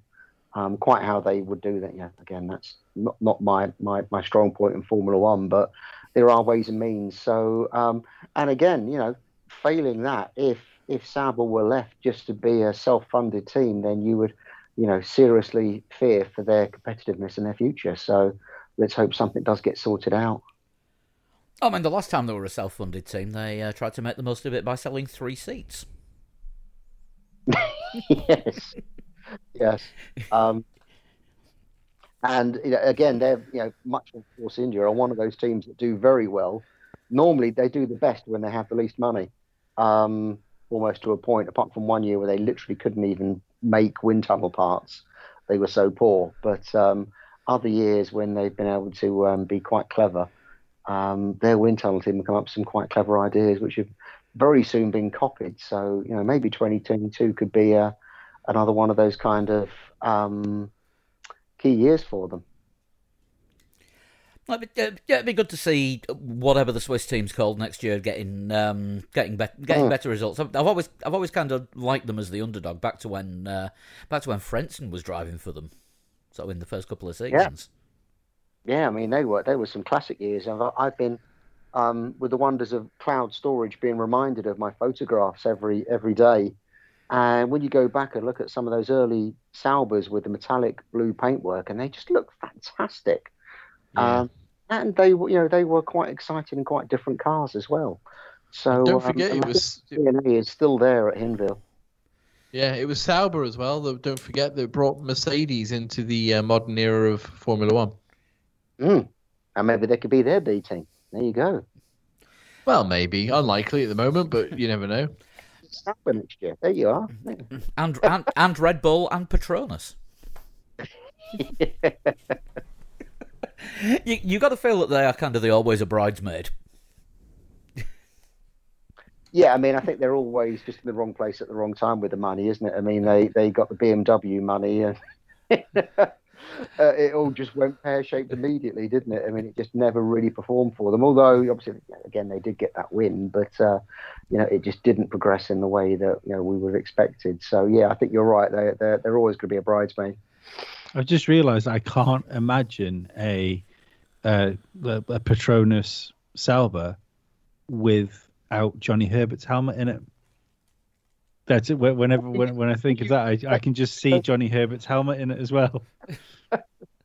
See, because I can never, whenever I see a picture, I forget that he was a Sauber driver. It's like, oh God, don't remember that. So it's strange to stick in your mind. I love Johnny Herbert when he was racing. He was wherever he was. There was always a bit of me like plumbing for it. He always seemed like such a happy a guy, like all the time. Yeah. So that was our one and only testing session for this year, and it all gets going properly the weekend after next. Even after such an intense season last year, we're all excited for it now. You feeling the same, Craig? I got to say, in lots of respects, as we went into the winter from the end of last year, I wasn't really that looking excited to this year. But certainly seeing the mix of testing performances, I'm certainly a bit more excited now than I was. And I think it will be, maybe for me, it won't be. I don't think it's going to be the most exciting technical year, although I will be interested to see some of the cars once the bodywork comes off, to see some of the stuff that's out there. But I think it could be a particularly good year for racing this year. I think there's quite an odd mix there. You've got the mix of new tyres, teams switching their development on and off, obviously trying to ramp up to make up for a poor start, or giving up if they've made a good start, or just giving up if they didn't even make a good start. So yeah, I mean, I think it could be a year that tells a story, in overall. I mean, how many races is it now? I've lost track. It keeps changing, but 23 at the moment. 23 at the moment, yeah. So over the next 18 races, I think it could be. I think it could be a vintage season, particularly if you ignore who may be the slam dunk for drivers and constructors championships. Oh yeah, I still think it's going to be really interesting to see who comes second this year. Yeah, absolutely, and how close someone could potentially get to winning. Yeah. I don't think we'll know for definite until a few races in. I don't think it's gonna unfold quite so straightforward as last year, perhaps. Yeah, I mean, I think it's gonna unfold with quite a slow burn, and thereafter, I mean, I think certainly the midfield, much like we saw last year, could change all the way down to the last race. As teams really kind of push to get that extra position for last year. But equally, with the regulation changes, you may actually want to be a bit lower this year to get more aero development time for next year. So again, it's so many variables. It could make for a fascinating year. Certainly well worth booking the compilation DVD now already, because I think that's going to be a fascinating watch. I would like to know what's going to happen if, let's just say, for instance, that Mercedes are in a better position than we think they are, but them and Red Bull are going to fight for a championship to the end of the year. Do you think you might get a situation like we had in 2008, where McLaren and Ferrari fought all the way to the end of the season for the World Championship and then suffered, but probably till now, if you want to put it that way, where they'd put so much resources in that come 2009, they were on such a back foot all of a sudden. It's what do you do in this case with such a big rule change? Do you go for short term, like we have to win this championship, or do you risk losing a championship to make sure that you're in a good position for next year? Well, I mean, I think that the obvious candidates for that would be obviously Mercedes and Red Bull fighting for the championship. I think of the two, Mercedes are going to be in a position to risk more to get this championship, because I think they've got the depth and the money to still put enough effort in for 2022. I think Red Bull, and I mean, it sounds ridiculous to say it, but I think they are slightly more resource restricted than the spending power that Mercedes have clearly had over these past handful of years. Well, Red Bull have to be extra stretched as well now, considering as of next year they're going to be a full constructor, aren't they? It's their engine and car. So I think Red Bull have got a lot more to lose by really going all out for this year's championship. So yeah, theoretically they could give up the fight a bit earlier in terms of car development. And then you've got the driver's mentality is kind of coming into the mix as well. I think you would be looking more at people like if McLaren are behind Alpine, for example, going into the those last few races, which I would normally call the flyaway races, but I don't actually know what the final races of the year are now. Completely lost track of the calendar. Could someone like McLaren or Alpine really kind of stick their hands in their pockets and add loads of resource to this year's car if the regulations allow it? I think that would be a much more difficult question for them to kind of have to struggle with. And I think that could be the more interesting thing, because they, as you say, they are two teams that potentially could make a step for 2022. And equally, the teams that are just going to throw their hands up dead early, Ferrari are looking, potentially like they could just throw the year away from what we're looking at the moment. And obviously, Haas and Williams will be quite close to the sort of decision as well. I think Alpine will chuck it in early. I think they would be the ones more likely to not devote effort to this year than McLaren, for example. It depends what Alonso wants. True. Yeah, well, he might have to stick his hand in his pocket if that's the case. Or sell a few more hats. Yes. Again, I think this is one of the things that's going to make it a topsy-turvy year. I think what we see at the end of the first Bahrain race isn't going to be the competitive order and the natural order of things in 3 races' time, in 6 races' time, and definitely not in 23 races' time. I think the other thing Red Bull might have, though, if they decide to pull the plug to concentrate on next year, and by doing that lose a world championship or lose a fight at least with Mercedes, they could lose Max Verstappen as well. Yeah, no, I think absolutely. And again, I think it's there's a fine line for them to tread. I think the other thing is they just wind up Max and let him go and say, look, you want this championship, it's down to your driving, mate. And see what he can do. Because I think he's one of those drivers, you get just a very few that, really can make the difference to the car, and, I think that's one of the things that makes a true champion. Clearly Lewis has had that. Schumacher and Senna and a handful of other drivers have had that over the years. I think that's something that Max has got, and if he wants to push and if he's that close, I think he can make a bit of a difference. And if you were looking at a competitive order at the end of the year, I think it's still hard to look past Sir LH for a championship, but second place, I wouldn't put Bottas as a slam dunk for second in the championship this year. Definitely not. I said last week that I think this is Bottas's best chance to win a world championship. This is before testing, because we've always said a happy Lewis is a fast Lewis, and regardless of what happens, like as far as media wise right now, where if what we've been told is right, where he wanted a 3-year contract with Mercedes and they've given him a year, when you're as good as Lewis Hamilton, that's a blow to your ego.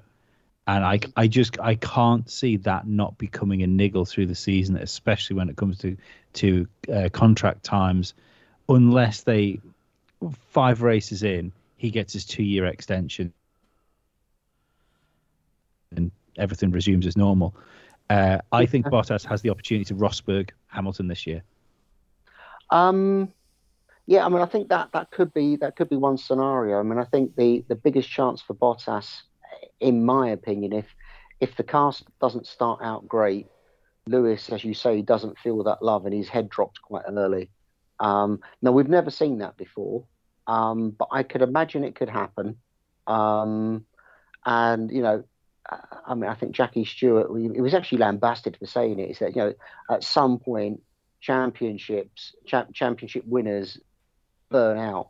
And certainly Lewis has got lots and lots of drive. He's got lots and lots of ability. If he can go out at the start of the season, start winning races, I don't think he's going to care about his contract because he's going to say, look, I'm winning all these races. But if for whatever reason that the car is a bit niggly, then, as I say, he could, just not have that motivation there that maybe he's had in the past. Again, I've got no reason to suspect that. But then it would be up to Bottas to be able to cope with the car that maybe Lewis isn't able to cope with. And I don't think Bottas has got that in him. No, that would be the issue. It would be a talent gap again then, wouldn't it? Yeah. So I think the only way that Bottas would win is if Lewis indescribably doesn't want to perform this year. Which will probably be much more under maybe your circumstances. Like a 2008 is what I was... No, sorry, not 2008. Like a 2011 season where his head dropped. He seemed to be constantly crashing into Massa for some strange reason. That's what I can see. Yeah, I'm not sure if Bottas has got the... maybe not in a Rosberg-style way of doing it, because I just don't think Bottas is that type of thinking person. Not to say that he doesn't think or he's not clever or anything, but I think Rosberg had a very, very specific mentality that he knew he had to bring, and I don't think that's the sort of person Bottas is. Actually, to go against my own point, I think Rosberg was better too. Yeah. And then he's still got, he's got a hard-charging Verstappen to cope with. Qualifying in those opening laps, overtaking in the race. I mean, Bottas probably last year was one of those drivers, particularly at the beginning of the year, seemed to be doing lots of overtaking, but only because he would overtake someone and then have to overtake them again because they came straight past him. We're discounting Perez as well, actually, thinking of this. I mean, he could be. He could be a and everyone else. That would, I mean, I think the Perez Championship would have to be a really odd set of circumstances, but you could see how it would be great though, happen. And maybe it would be deserved. If he did get the championship at the end of it by just getting those results in rather than what we can expect this year, which could be some fireworks. Don't forget we're on Bottas 3.11 for work groups now. There's been that many different versions. Yeah, we've tried the porridges, tried the coffee. I mean, we're running out of foodstuffs to bring performance gains. I think we're at the point where it's like Bottas, like 0.5. He's done like a Windows and skipped a couple to make it sound better. Just don't wait for Bottas Vista. It's going to be really disappointing. Did it crash a lot? Hey! IT jokes at F1. There's very, very rarely but better things. But no, right, Perez. I see no reason why, if he could do it, he can't beat Verstappen. Though, if he's got, let's just say the talent's there, we just haven't seen it yet because of the car he's been in. I think qualifying. I think that the qualifying will be massively offset because I don't think Checo can one-lap pace. One-lap paces. He could well end up getting past on strategy, and that will really depend on how Red Bull want to deal with him. Yeah. We've got a strategy that will get you in the lead. Will he be allowed to do that? Probably not. Yeah, weather time, isn't it? That could be really tricky. But I think that is, again, I sound like a broken record, but I think that's Checo's trump card. So maybe it will be a 2 horse race. Bottas and Checo fighting it out, and Max and Lewis fighting it out.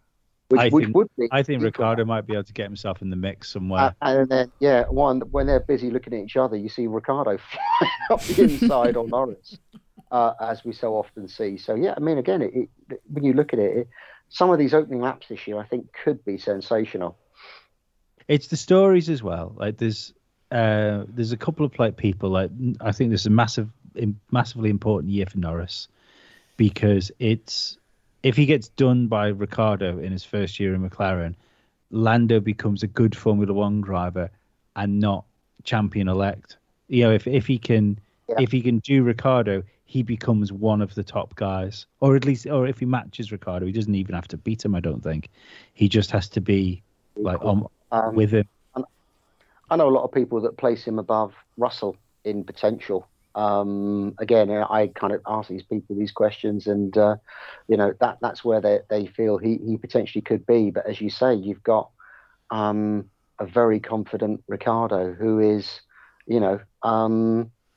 again, one of those kind of really top drivers. And again, when you look at his race performances in particular and his ability to get past cars when you really have to, it makes him a hard guy to race against.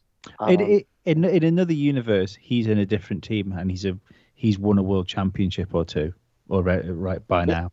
I think that would be, in a non-Mercedes world, I think that's exactly where Ricciardo could be. And I think he realises that Ricciardo has to hit home this year that he's able to do that, because I think if he has a lackluster year, I think that could very rapidly, if not end Ricciardo's career, but I think it could limit the options he's got for wins in championships going forwards and the teams he gets to choose to drive for. I hope he does well, but I want Lando to do well too. It's almost like they can't both do well. The drivers, not everyone can win all of the time. Yeah, you get 3 winners per race in NASCAR. This is completely different. No, you do. They've broken the races down into 3 chunks now, and you get a winner for each stage. I only follow professional motorsport. I don't know what NASCAR is. You haven't played enough iRacing. No, it's gonna be an interesting season, and hopefully an interesting season of Drive to Survive next year when it comes out about it. Talking of which, that's out this weekend. The Friday, the 2020 version. Who's going to be the first person to watch the whole thing? Post it on social media. Well, it took me ages last time. The media have already watched it. I fast forward most of it, so I tend to be even quite quickly. The media have already watched it, and some people are saying that they overly milk Romain Grosjean's crash in Bahrain, like really milk it, and also they show Ferrari in a much worse light than was probably actually happening at the time.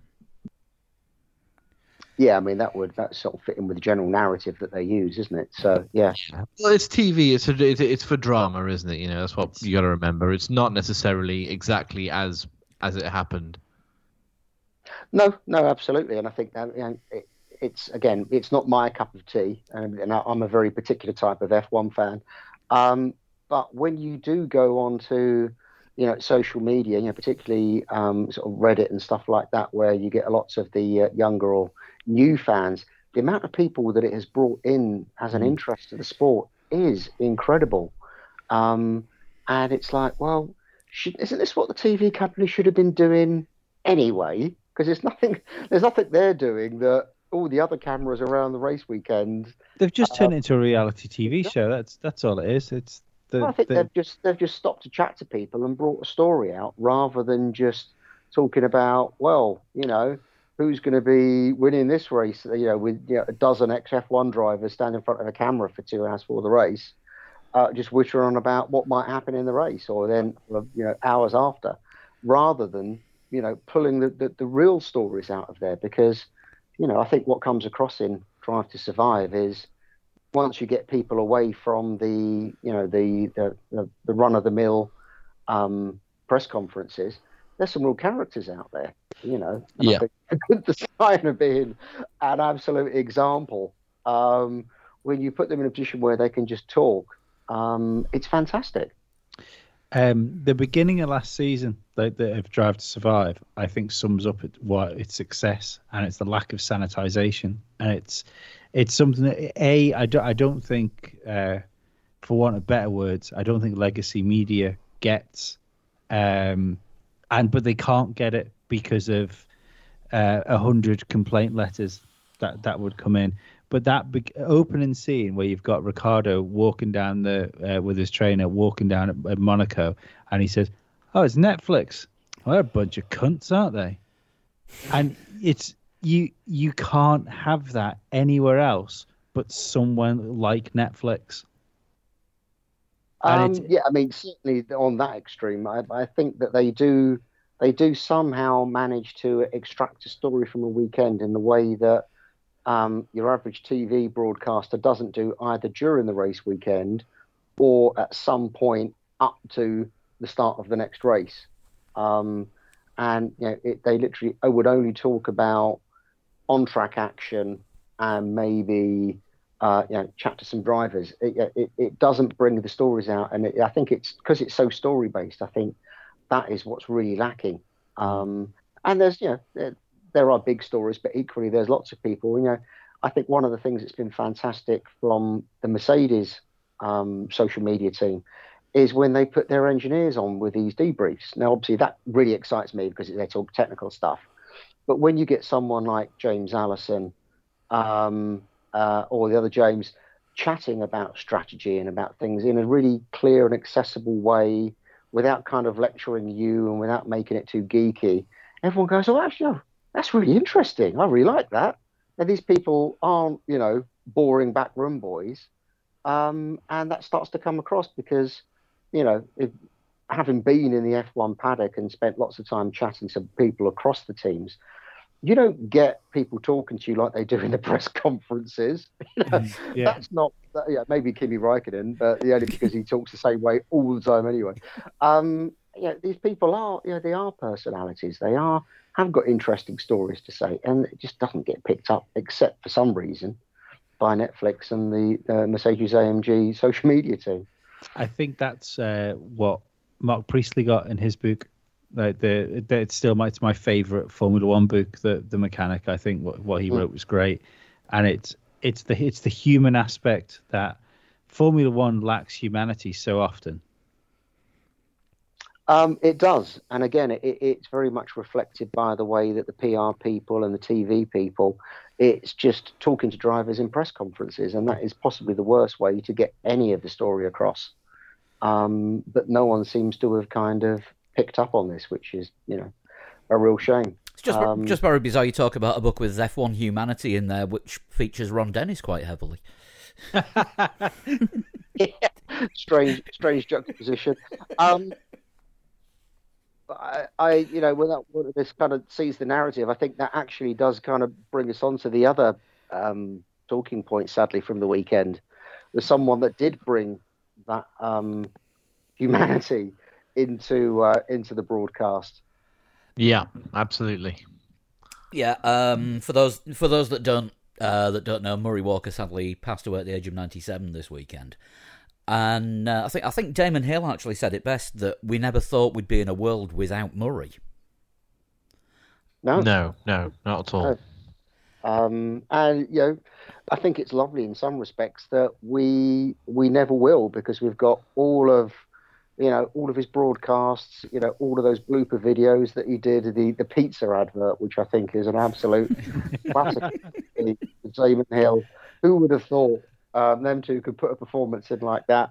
But yeah, I think as soon as he stopped commentating, I think we did actually lose something from the commentary, because no one really brought that level of excitement to a broadcast in the way that Murray did. And it was all genuine though as well, wasn't it? Genuine excitement for his passion for the sport. It wasn't. Oh, this is an exciting part of the race. He loved it as much as anyone else. He was the biggest fan of the sport, and what you were doing, you were listening to the biggest fan of the sport tell you how much he loved what was going on, and that's what made him so special. I get excited, and if you think of certainly those of us that only used to be able to watch the Grand Prix highlights back for me was through the 80s. That would be maybe on Sunday night, sometimes Monday, sometimes only on Monday evening, depending on the timing of the Grand Prix. You'd only get 30 minutes that would start with the start of the race and end with very rarely even the podium. And sometimes Murray wasn't even at the Grand Prix, just over in the UK to the highlights. But somehow, with nothing other than the dodgy timing screens that they would put up in the 80s, he conveyed a degree of excitement about that race that often really wasn't there, because there was lots of very boring races in the 80s, despite what lots of people may remember or may tell you. And it was fantastic. And I've as we all have, kind of reflected on the impact Murray had. And for me, I got into motor racing very much separate to the rest of my family. No one in my family was really big into motor racing or big into cars or anything like that.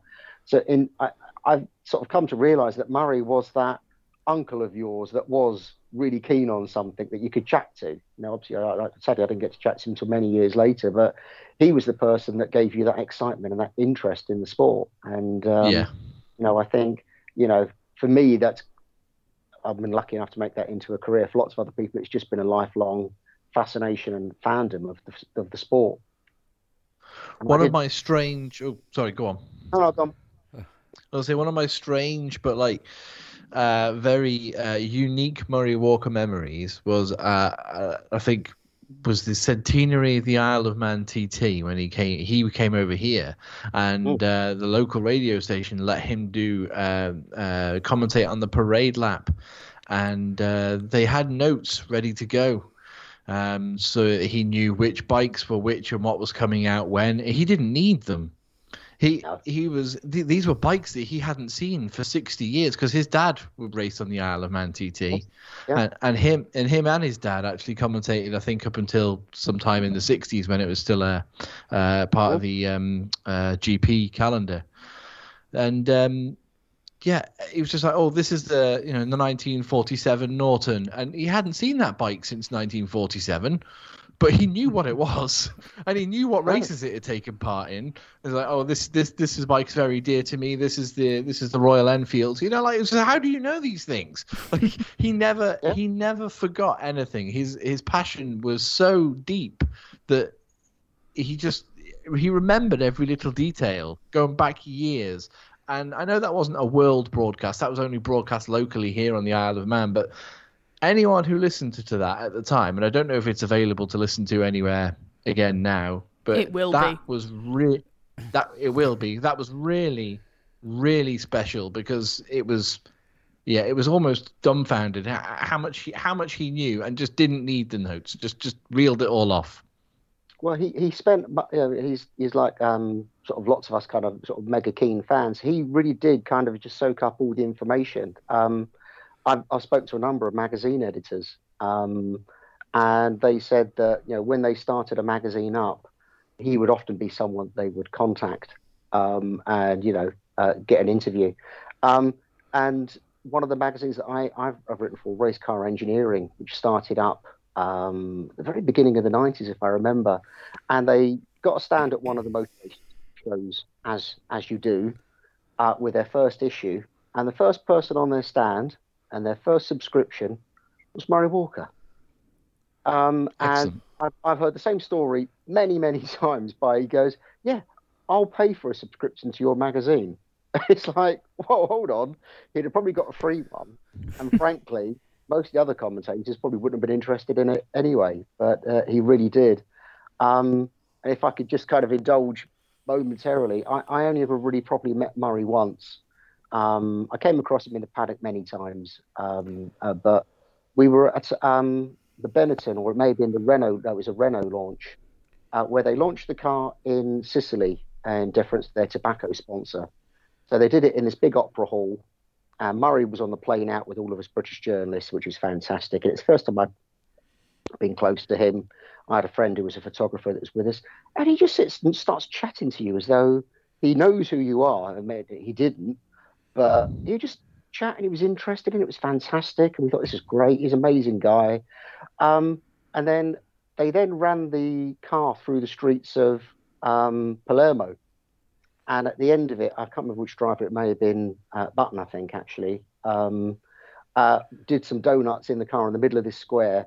And then as he finished the burnout, the car stalled. And then all of the crowd, which was massive, as you could imagine, stormed down to the car, and we were kind of sat there, and there's like people running all around us, and me and my friend, as I said, were kind of getting a bit worried. He says, well, we better get back to the coach and because it felt like a riot was kicking off. It was a little bit scary, and then was walking back, it's like, oh shit, Murray's going to be in that crowd. How the hell is he going to get out? We walked up the stairs in the coach, sat in seat number 1 with a big smile on his face with Murray Walker eating a sandwich. And it's like, oh, Murray, you okay? Were you involved in it? He goes, oh, no, I didn't go and watch the car. I've just been sat here all the time. He goes, well, what's been going on? And it's like, oh, my God, I thought we'd lost Murray Walker in a riot. And it's... he's one of these people that catches your eye and smiles, as I say, as though he knows you. And then will ask a question as though he's, knows exactly what you've been doing all your life. And it's just... always, whenever you see him, just brings a lovely warm feeling to you. And hopefully for every fan that's only ever heard him or seen him on broadcast gets that same feeling. So, sadly, it's a big loss from the world. But we can all go back and look at, as I say, all the old footage of him making all those fantastic bloopers. Yeah. I think it's rare that you get somebody that's in any sort of prominence that there's very little like bad things said. There's very little criticism.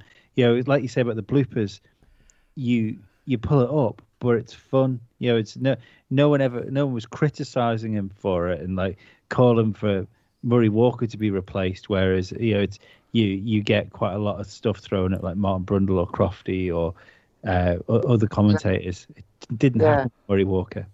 I mean, I think his bloopers, they weren't mistakes. They were slips of the tongues and miscommunication of grammar. It wasn't that he said that, why is this car suddenly on such a slow lap up because he's in the pits, as you would often get with lots of the other commentators. It was him saying, the beak of Senna's car is ahead of Brundle's car, or whatever that classic thing was. It was like... The car in front is completely unique apart from the one following it.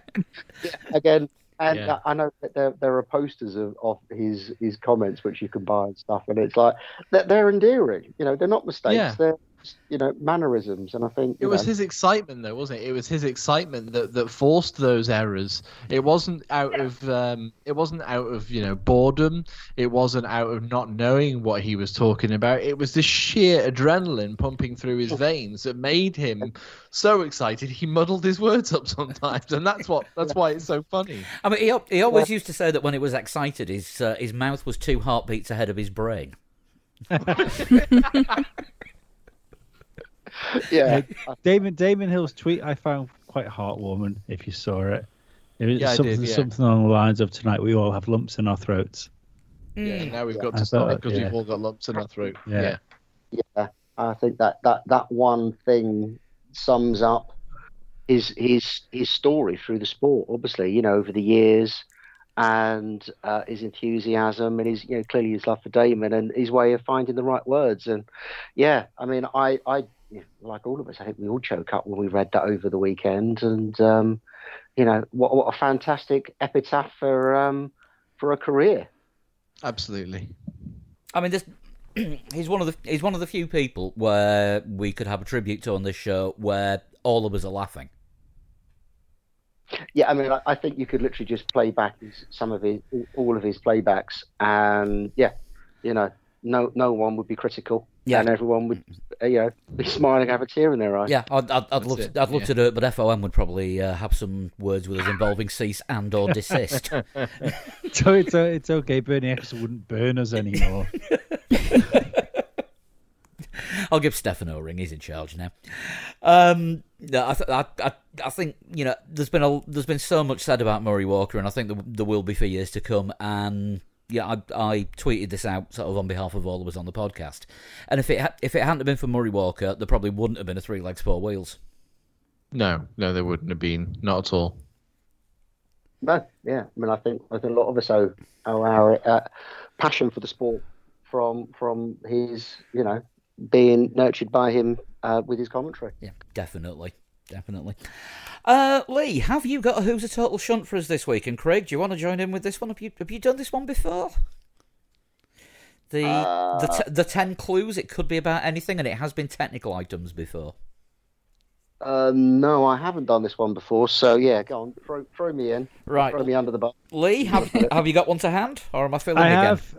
It's by Centerio Nasty, and I forgot we were going to do this. These are always tricky. Right, Santerion Nasty, just to give a bit of background, always comes up with these incredibly tough ones. So Santerio Right. Nasty is Finnish. I think this is an important thing to start on. So there's a chance it could be a rally driver. Yes. Yeah. Some slight Lee background for Scarbs. I'm dyslexic, and I really struggle with pronouncing names to the point where I can't actually read the name of this one. I think that's always a nice part of it, though. It's part of a total shunt is having the person's name read incorrectly. So he's definitely Finnish. Probably not Keke Rosberg. Right. Clue number 1. Oh, there's various rules. You have to do a guess after every 3 clues. You get 3 guesses. Pick one at the end. I was born in 1955. 1955. Okay, so that makes him 66 this year. I was European karting champion in 1975. Following that up with a European Formula Ford 1600 title in 1977. So 20 when the one karting. That's quite late for karting, isn't it? Hmm. Then Well, I, it is now, but I don't think it was probably in the 70s. Interesting. Fair point. then I had some success in Formula 3, Formula 2, but I never got a championship there. I would like a guess. Oh, Don't Christ. come at me once. God, I'll bet you would. So if we're looking at a Formula 1 driver potentially, is it going to be somebody that came into the sport early 80s? So we would be looking at somebody around the era of Keke Rosberg if we were going with someone Finnish, would we not? I feel like I don't want to be lulled into the false sense of security of it definitely being a Finn, and I also think Lee would know how to say Keke Rosberg. Yeah, I think so. Are we definitely saying Finn, or was that Scandinavian? It's been sent in by somebody from Finland. Yes, Santeri has a habit of sending us difficult Finnish racing drivers, but I don't know that he specialises exclusively in Finnish drivers. Right. Early 80s.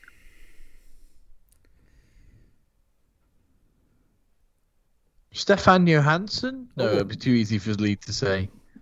Wouldn't bet on it. I preferred Sean's face.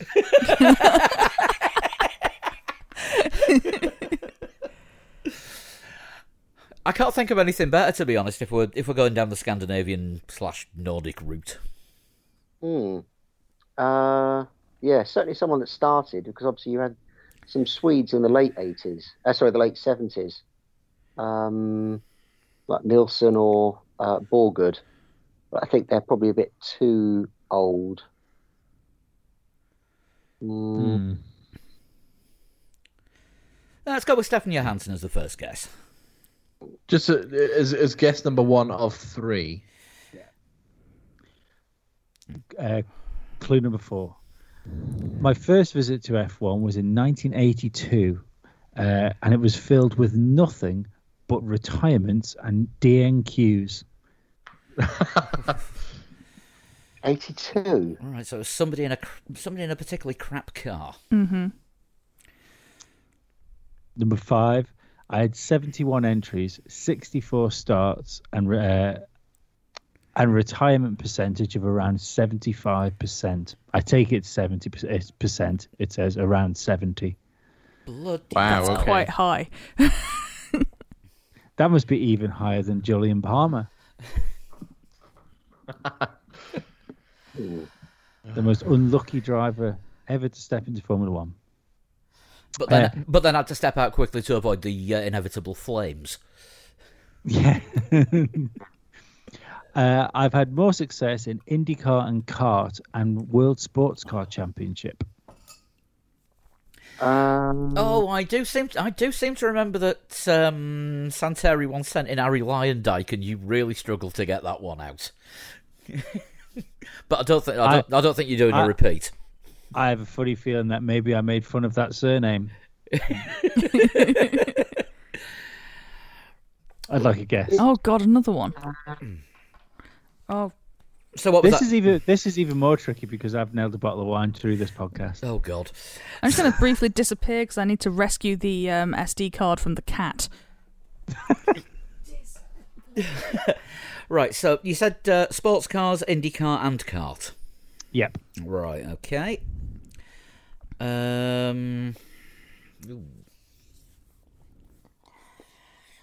Just trying to think of anyone that had been knocking on a bit when Mansell was in kart in I think I '93. can say this name.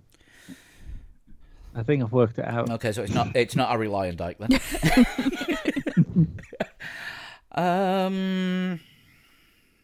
I'm trying to think who had the rubbish cars in '82, because that was at the start of the turbos. That would suggest that he had that many retirements, unless he was an Osella driver, and they never finished. Who drove Osella? I don't know. I'm not very good at 80s F1 because I didn't start watching until 1991 is the first year I started watching. I'm trying to think, because that was one of my first years I really kind of followed it. Osella was obviously Paletti that died. I think he was teammate to Jarier by then. Neither of them really kind of fit in with the... No. Yeah, 'cause I don't think Jarier went to the US, did he? No, he was too old as well. But I can't think of anyone even slightly Finnish or Scandinavian that year. So I'm looking down the clues here. If it's the one I'm thinking of, I'm thinking Scarves might be able to help us out with clue number 8. I'm thinking that's when. If it doesn't come for clue number 8, I think you've fucked. I think we're gonna have to bin this guess off, aren't we? I have nothing to offer. Me neither. No, I'm struggling with someone that debuted that year. Clue number 7. I've had 3 pole positions in F1, but no wins. Position. Blimey. 3 pole positions in F1, but no wins.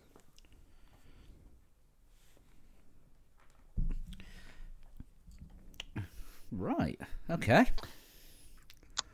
Number 8. You don't have to give a guess now. Yeah, okay. I think I've got a name in my head. Number 8. I won the World Sports Car Championship for Jaguar in 1991. Oh wait, wasn't that Martin Brundle? Again, I think Lee would know how to say that. I have I think he friends might have been called trolling Martin. us.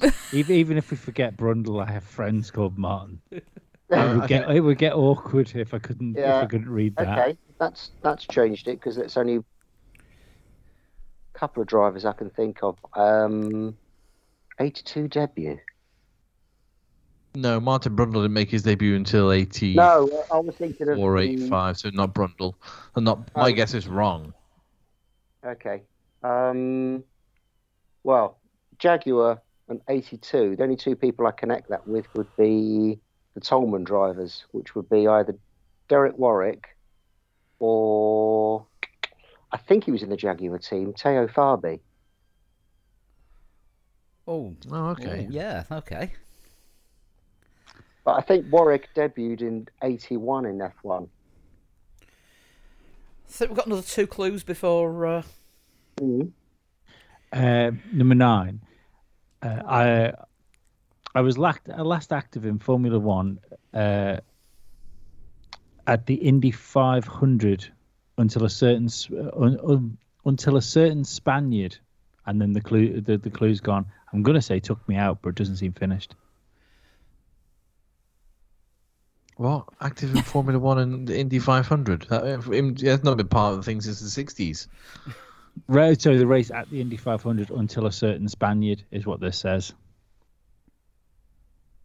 All right, no, Derek. Oh wait, hang on. The first Formula One driver to be in the Indy 500 until a certain Spaniard. Yes. Right. I see. So someone who was actively involved in F1 and happened to compete in Indy 500 in that season.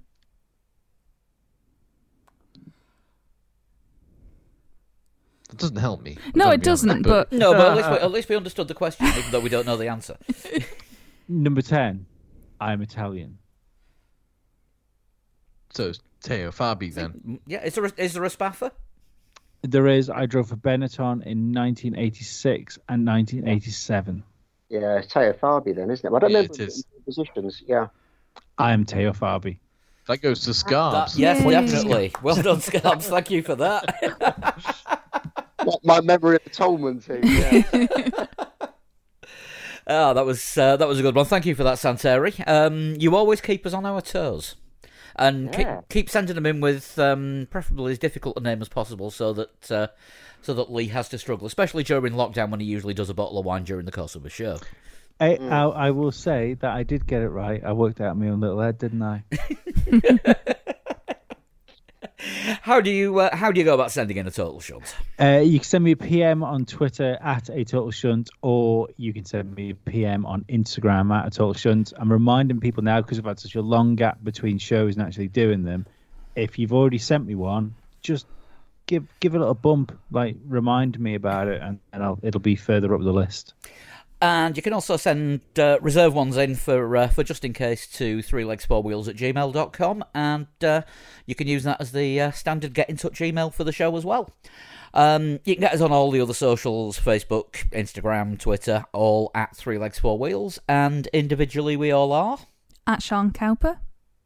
At Flood21. at Pablo100 and Craig. At a total shunt. And at Scarbs Tech. Right, if you want to help the show, and at the moment while we're in lockdown for the next 3 weeks or so, you can subscribe to Patreon at patreon.com/3legs4wheels. You'll get the show earlier than everyone else, and it will also keep us in things like mic cables and software licenses and things like that. Because and probably a new SD card if the cat's just demolished the last one. I think I managed to fight it away from her, but she was very keen. And once we get back to normal, we'll probably start doing the Patreon shows again at some point, so you'll get an extra non-F1 show from the lot of us. I think that's about it for tonight, isn't it? Really? Yes. I think so, yeah. Just want to say thank you very much to Craig for coming on. Love the season previews that you do, and hopefully we'll be joined by you again at some point later on in the season, and we can see if any of these upgrades have happened. No, absolutely. Let's have a catch-up mid-season. And thank you very much. It's always fun. And, you always put me in the corner with the questions. So thank you very much. Nice one. That's great.